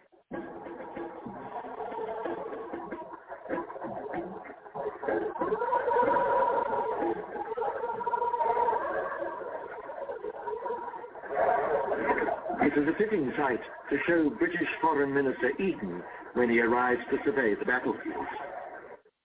For neither Britain nor Stalin's new ally, the United States, believed that Moscow could survive the German onslaught.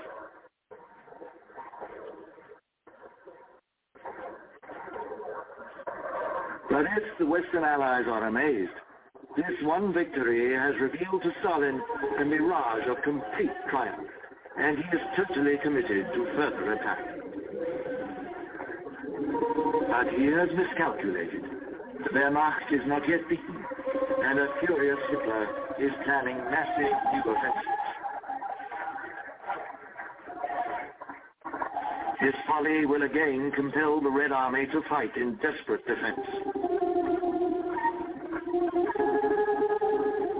And so, the Soviet people must struggle on. It will be a long, painful journey, and many will not survive to its conclusion.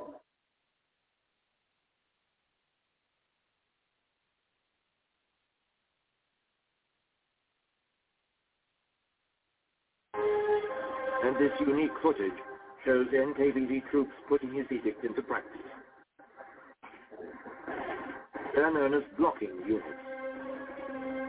Deployed just behind the troops, they pass a truthful sentence on any who disobey Order 227, enforcing the Supreme Commander's will without hesitation or mercy.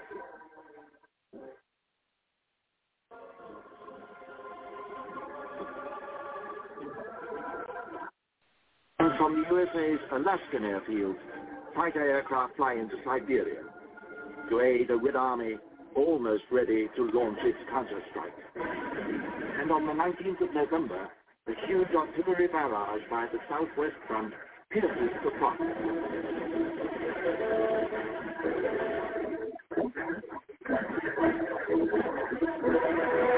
And Yeremenko's southern wing surges forward on the next day.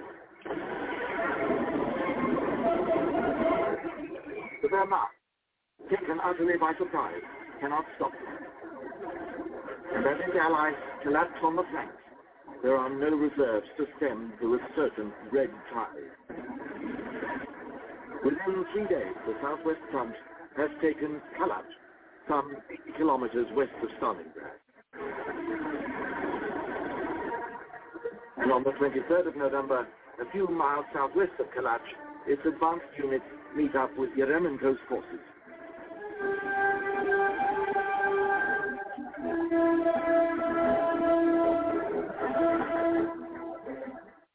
Suddenly, the German Sixth Army and the Fourth Panzer Army, perhaps 300,000 of Hitler's finest troops, are surrounded inside Stalingrad. The hunter has been captured by his prey.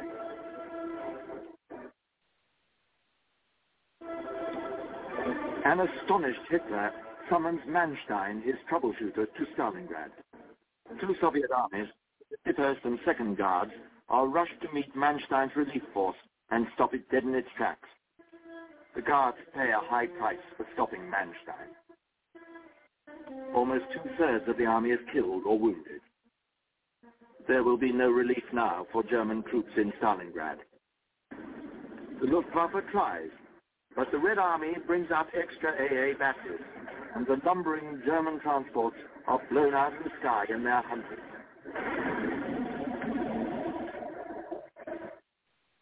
Yet, like Soviet troops before them, they entertain no thought of surrender. For ordinary soldiers on both sides, this is the ghastly climax to a long, dark journey.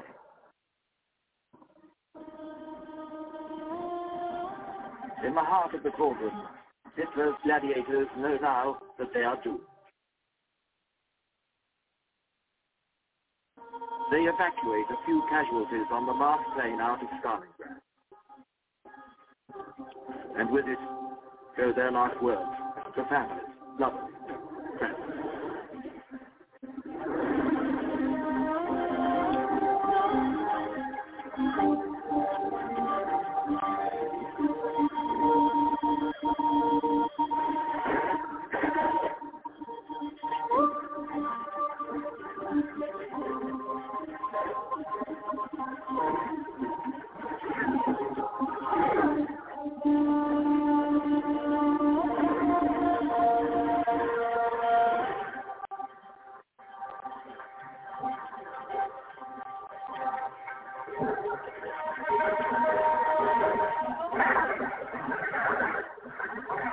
But so they fight on. The bullets are running out, and the Red Army is still coming at them.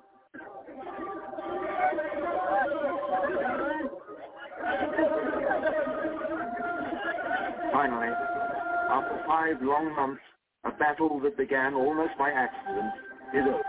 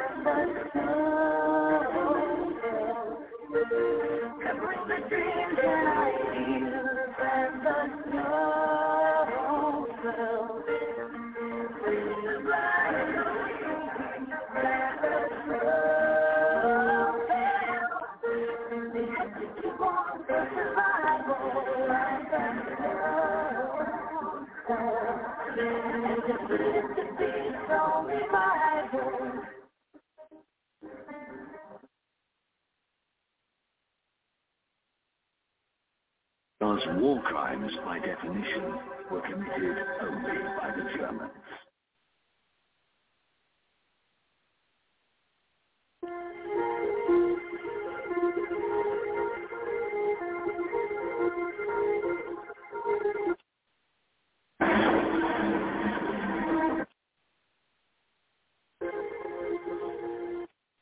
In July, Soviet radio issues a general plea to the Polish resistance movement, the Home Army.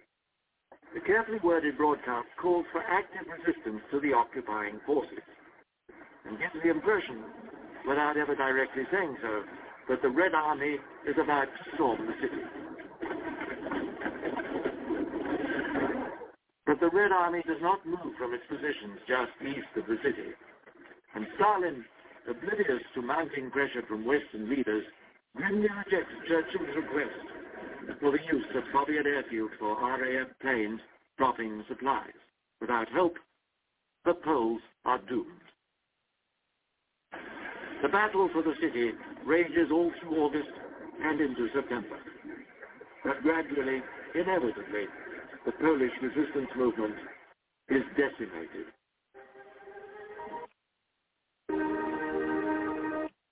Words of the people themselves talking to them. They did all sorts of things to avoid rapes. They become almost indifferent to it after a while. Almost.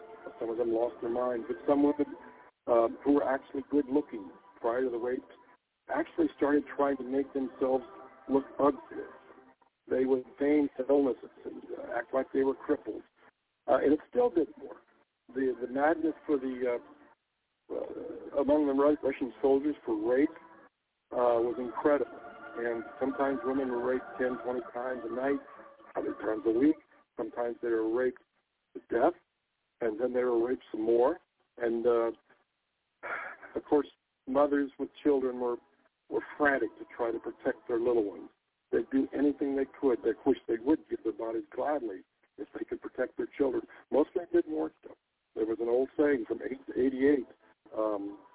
That was the time. That was the age frame for rapes, if you can believe that. Even grandmothers were taken and raped repeatedly. Even people that were sick and the women who were on their periods. Nothing was sacred, and just very nearly extinguished the German people altogether.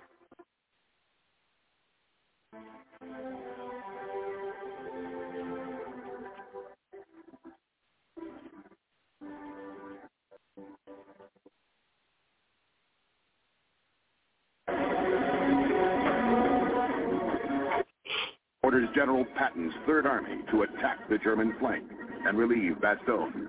December 20th, the Battle of the Bulge is in its 5th day. American forces are reeling under the impact of the mighty German offensive.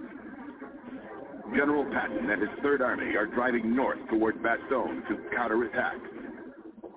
December 21st, a wintry snow falls throughout the Ardennes. Saint-Vit is taken by the Germans. Now the center route across the Ardennes is wide open. The Germans flow around Bastogne on all sides, encircling the American forces there. They thought the Germans were beaten after the race across France. The Germans were not beaten. December 22nd, the situation in Bastogne grows desperate. Ammunition is short. McAuliffe's artillery battalions are down to 10 rounds per gun, and it's still snowing. The cold causes more casualties. Frostbite is rampant among the troops. The Germans send an emissary to Bastogne with an ultimatum. Since the Americans are surrounded, and there is only one possibility to save them from death, an honorable surrender. General McAuliffe's reply is short and to the point. McAuliffe's bravado is based on the expectation of the Third Army. General Patton's timetable is a critical factor. If the Germans move on Bastogne, they could easily take it at this point. The surrounded and undermanned U.S. Army watches and waits anxiously for reinforcements. The freezing cold conditions don't make it easier for either side. The next day, December 23rd, dawns bright and sunny. Perfect flying weather. Americans in Bastogne cheer as Allied planes fly overhead to bomb and strafe the enemy. To drop supplies. Not all that's needed, but enough to enable the Americans to hang on.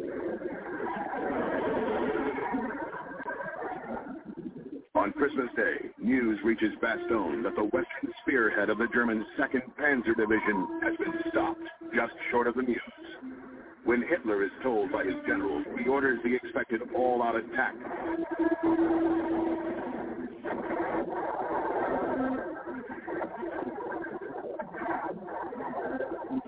The Wehrmacht advances on Bastogne with 9 divisions, 4 of them armored. A great part of this effort is aimed at closing the American corridor to the south. On January 3rd, the Allies launch a 3-pronged counterattack. By January 16th, patrols from the 1st and 3rd Armies meet north of Bastogne. By early February, the Germans have been pushed back to where they started. By the end of the Battle of the Bulge, they knew they could win. And from that time on, the remains of the Panzer Division sent from the eastern front where it was eventually destroyed became clear that the German army no longer could fight.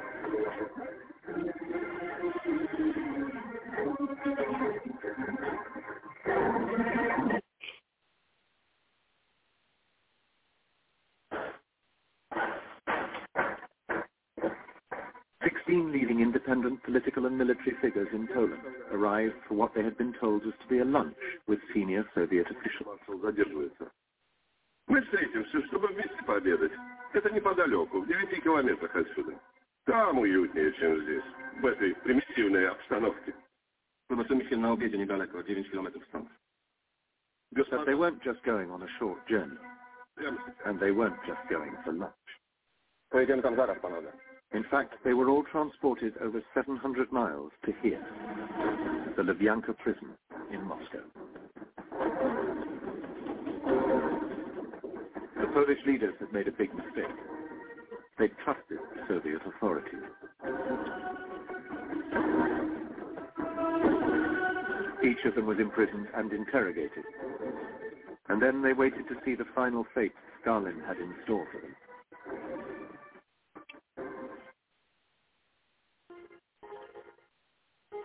Roosevelt was more relaxed about the whole dispute with Stalin. Just before Yalta, he'd even remarked that apart from matters concerning Germany, he wanted to stay out of disputes in Europe as far as possible. He wrote to Churchill in early April that I would minimize the general Soviet problem as much as possible, because these problems, in one form or another, seem to arise every day, and most of them straighten out.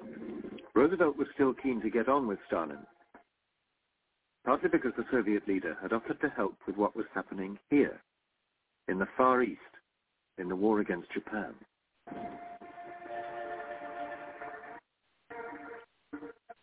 Americans made up the bulk of the Allied forces who were engaged in the Pacific in what was known as island hopping, the struggle to wrest each island from the Japanese.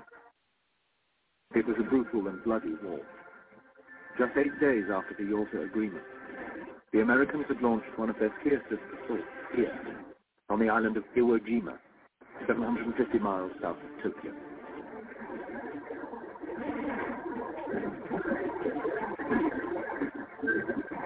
Just after 9 o'clock in the morning on the 19th of February 1945, the first wave of U.S. Marines landed on the island.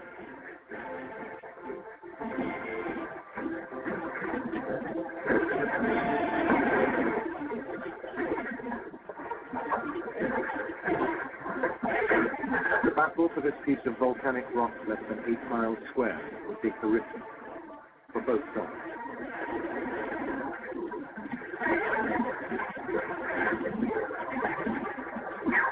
Of the 21,000 Japanese defenders, 20,000 would die in the struggle.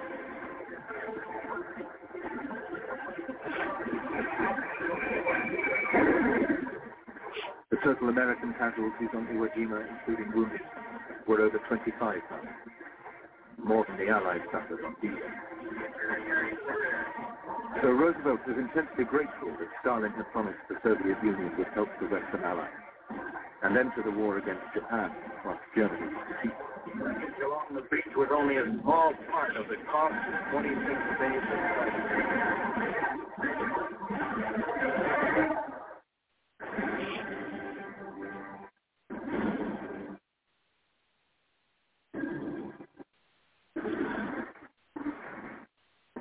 As for the 16 independent Poles tricked into meeting the Soviet authorities by an offer of lunch, they were all put on trial.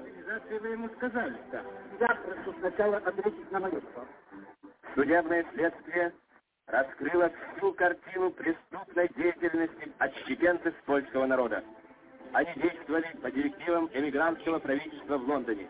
Разоблаченные преступники предстали перед всем светом как враги демократии, враги мира, враги польского народа. Of the 16, 13 were sentenced to various terms in Soviet prison.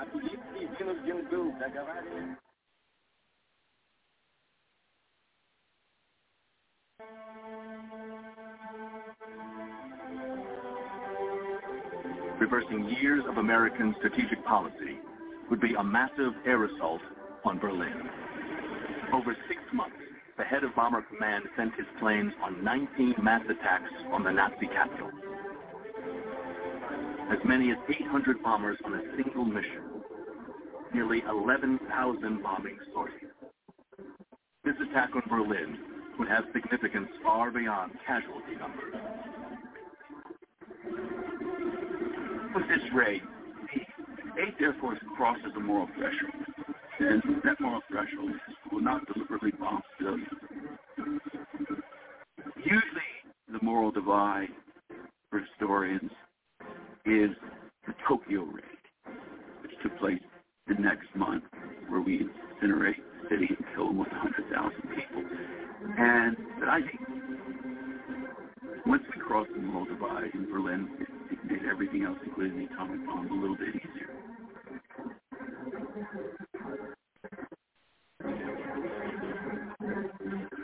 Die Welt muss wissen, dass dieser Staat niemals kapitulieren wird, dass das heutige Deutsche Reich, wie alle großen Staaten der Vergangenheit, auf seinem Weg ins Rückweg ausgesetzt sein mag, dass es aber nie diesen Weg verlassen wird.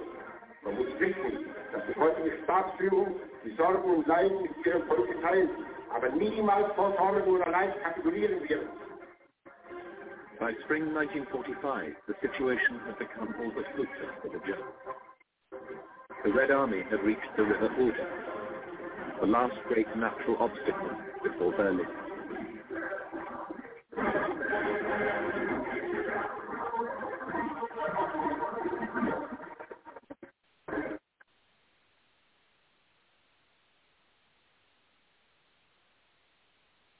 Hitler's last chance to escape. But he will not leave. He chooses to meet his destiny in Berlin.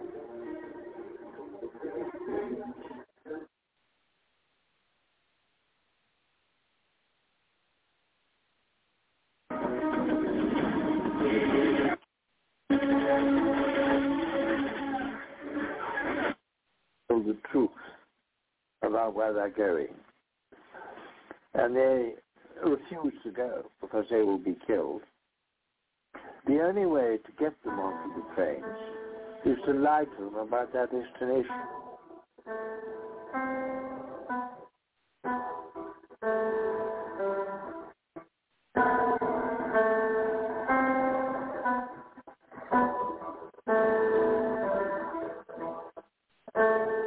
And of course, if they'd learned the truth that they were going back to Yugoslavia where they didn't expect to survive, none of them would have consented to mount the railway trucks. I remember asking for advice from the division, are we to send the civilians as well? And the answer came back, yes.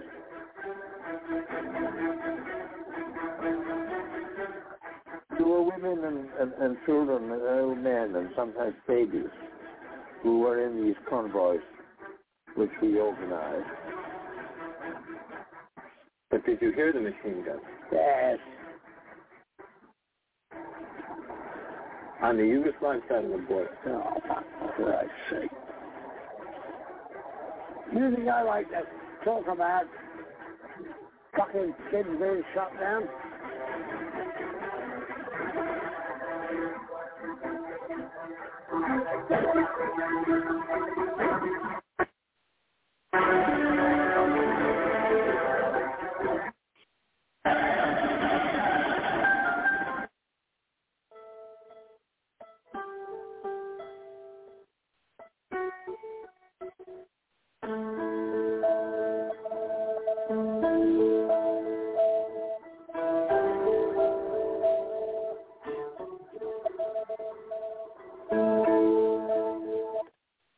I'm afraid you'll find them come in thick and fast, rather before to deliver their verdict.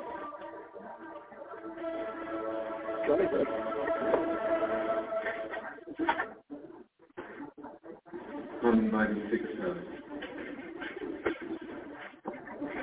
Green. Keine Unterhaltung.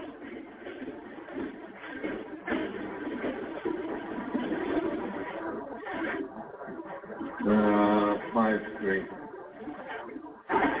You do the police work for them.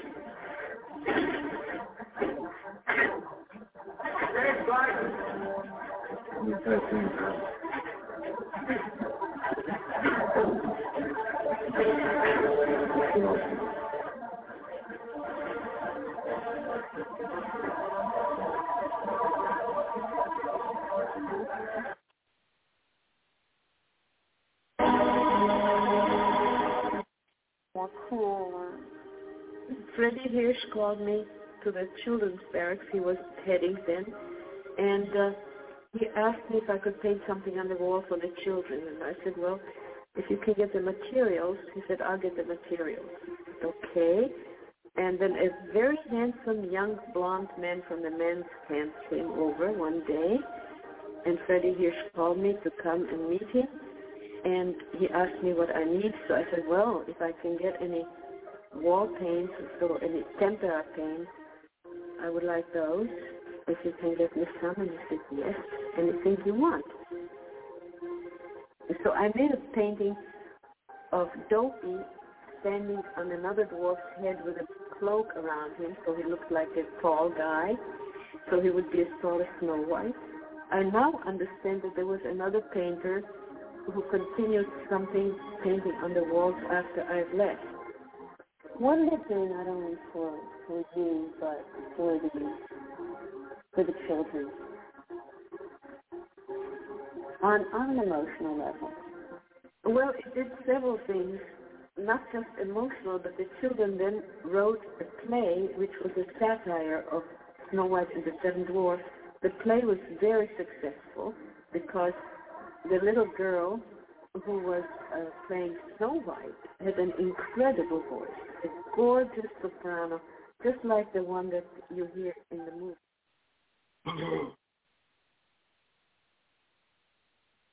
Wouldn't there be piles of human hair?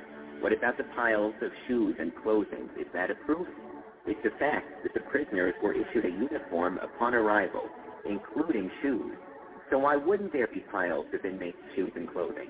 It doesn't prove anybody was killed. What about the canisters of gas? No one denies that Zyklon B was used to disinfect clothes and also buildings. Zyklon B was one of the premier pest control agents in Europe at that time.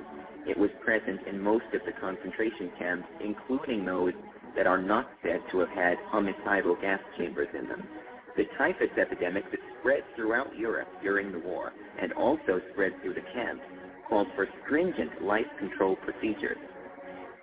So what other proofs are offered? Well, there's the usual pictures of sick inmates, which proves the groundbreaking thesis that people got sick in the camp. Once again, I'll add that nobody denies the typhus epidemic, which resulted in many deaths. Then there's the artwork and the pictures of children, but at this point it's looking pretty bad for somebody looking for objective proofs of the gas chamber. And some of the proofs they present actually work against the concept. For example, they have one of several aerial photographs taken of Auschwitz by the Allies during the war. They don't mention, however, that when blown up, these photos don't show people being gassed or bodies being burned, even though they were taken during the time killings were said to be going on almost nonstop. Once inside, we can see why revisionists have had such a field day with this building. Obvious marks on the walls and floors, where apparently walls had been knocked down, equally obvious holes in the floor where bathroom facilities had been. We maintain that, unlike the large hollow chamber we now see, this room had once been 5 rooms, including a bathroom. Yet the building does have what appears to be evidence of criminal usage. 4 holes in the ceiling, which lead to the roof, where 4 little chimneys stand. It is said that through these 4 holes, Zyklon B crystals were dropped. And indeed, there seems to be no other explanation for them. Do these holes prove homicidal gassing? Revisionists have claimed in the past that these holes were added after the camp's liberation, and that the inside walls were knocked down and the bathroom facilities removed to make the room look like a big gas chamber. Let's start again talking about this building here. This gas chamber. But this is a reconstruction. It is in original state. Original state. It is in original. Original is produced chimney was from Zyklon B.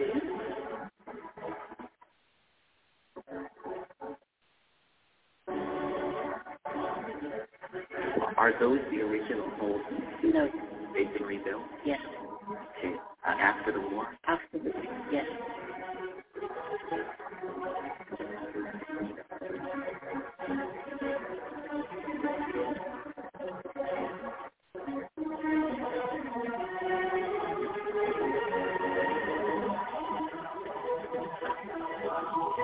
After the war.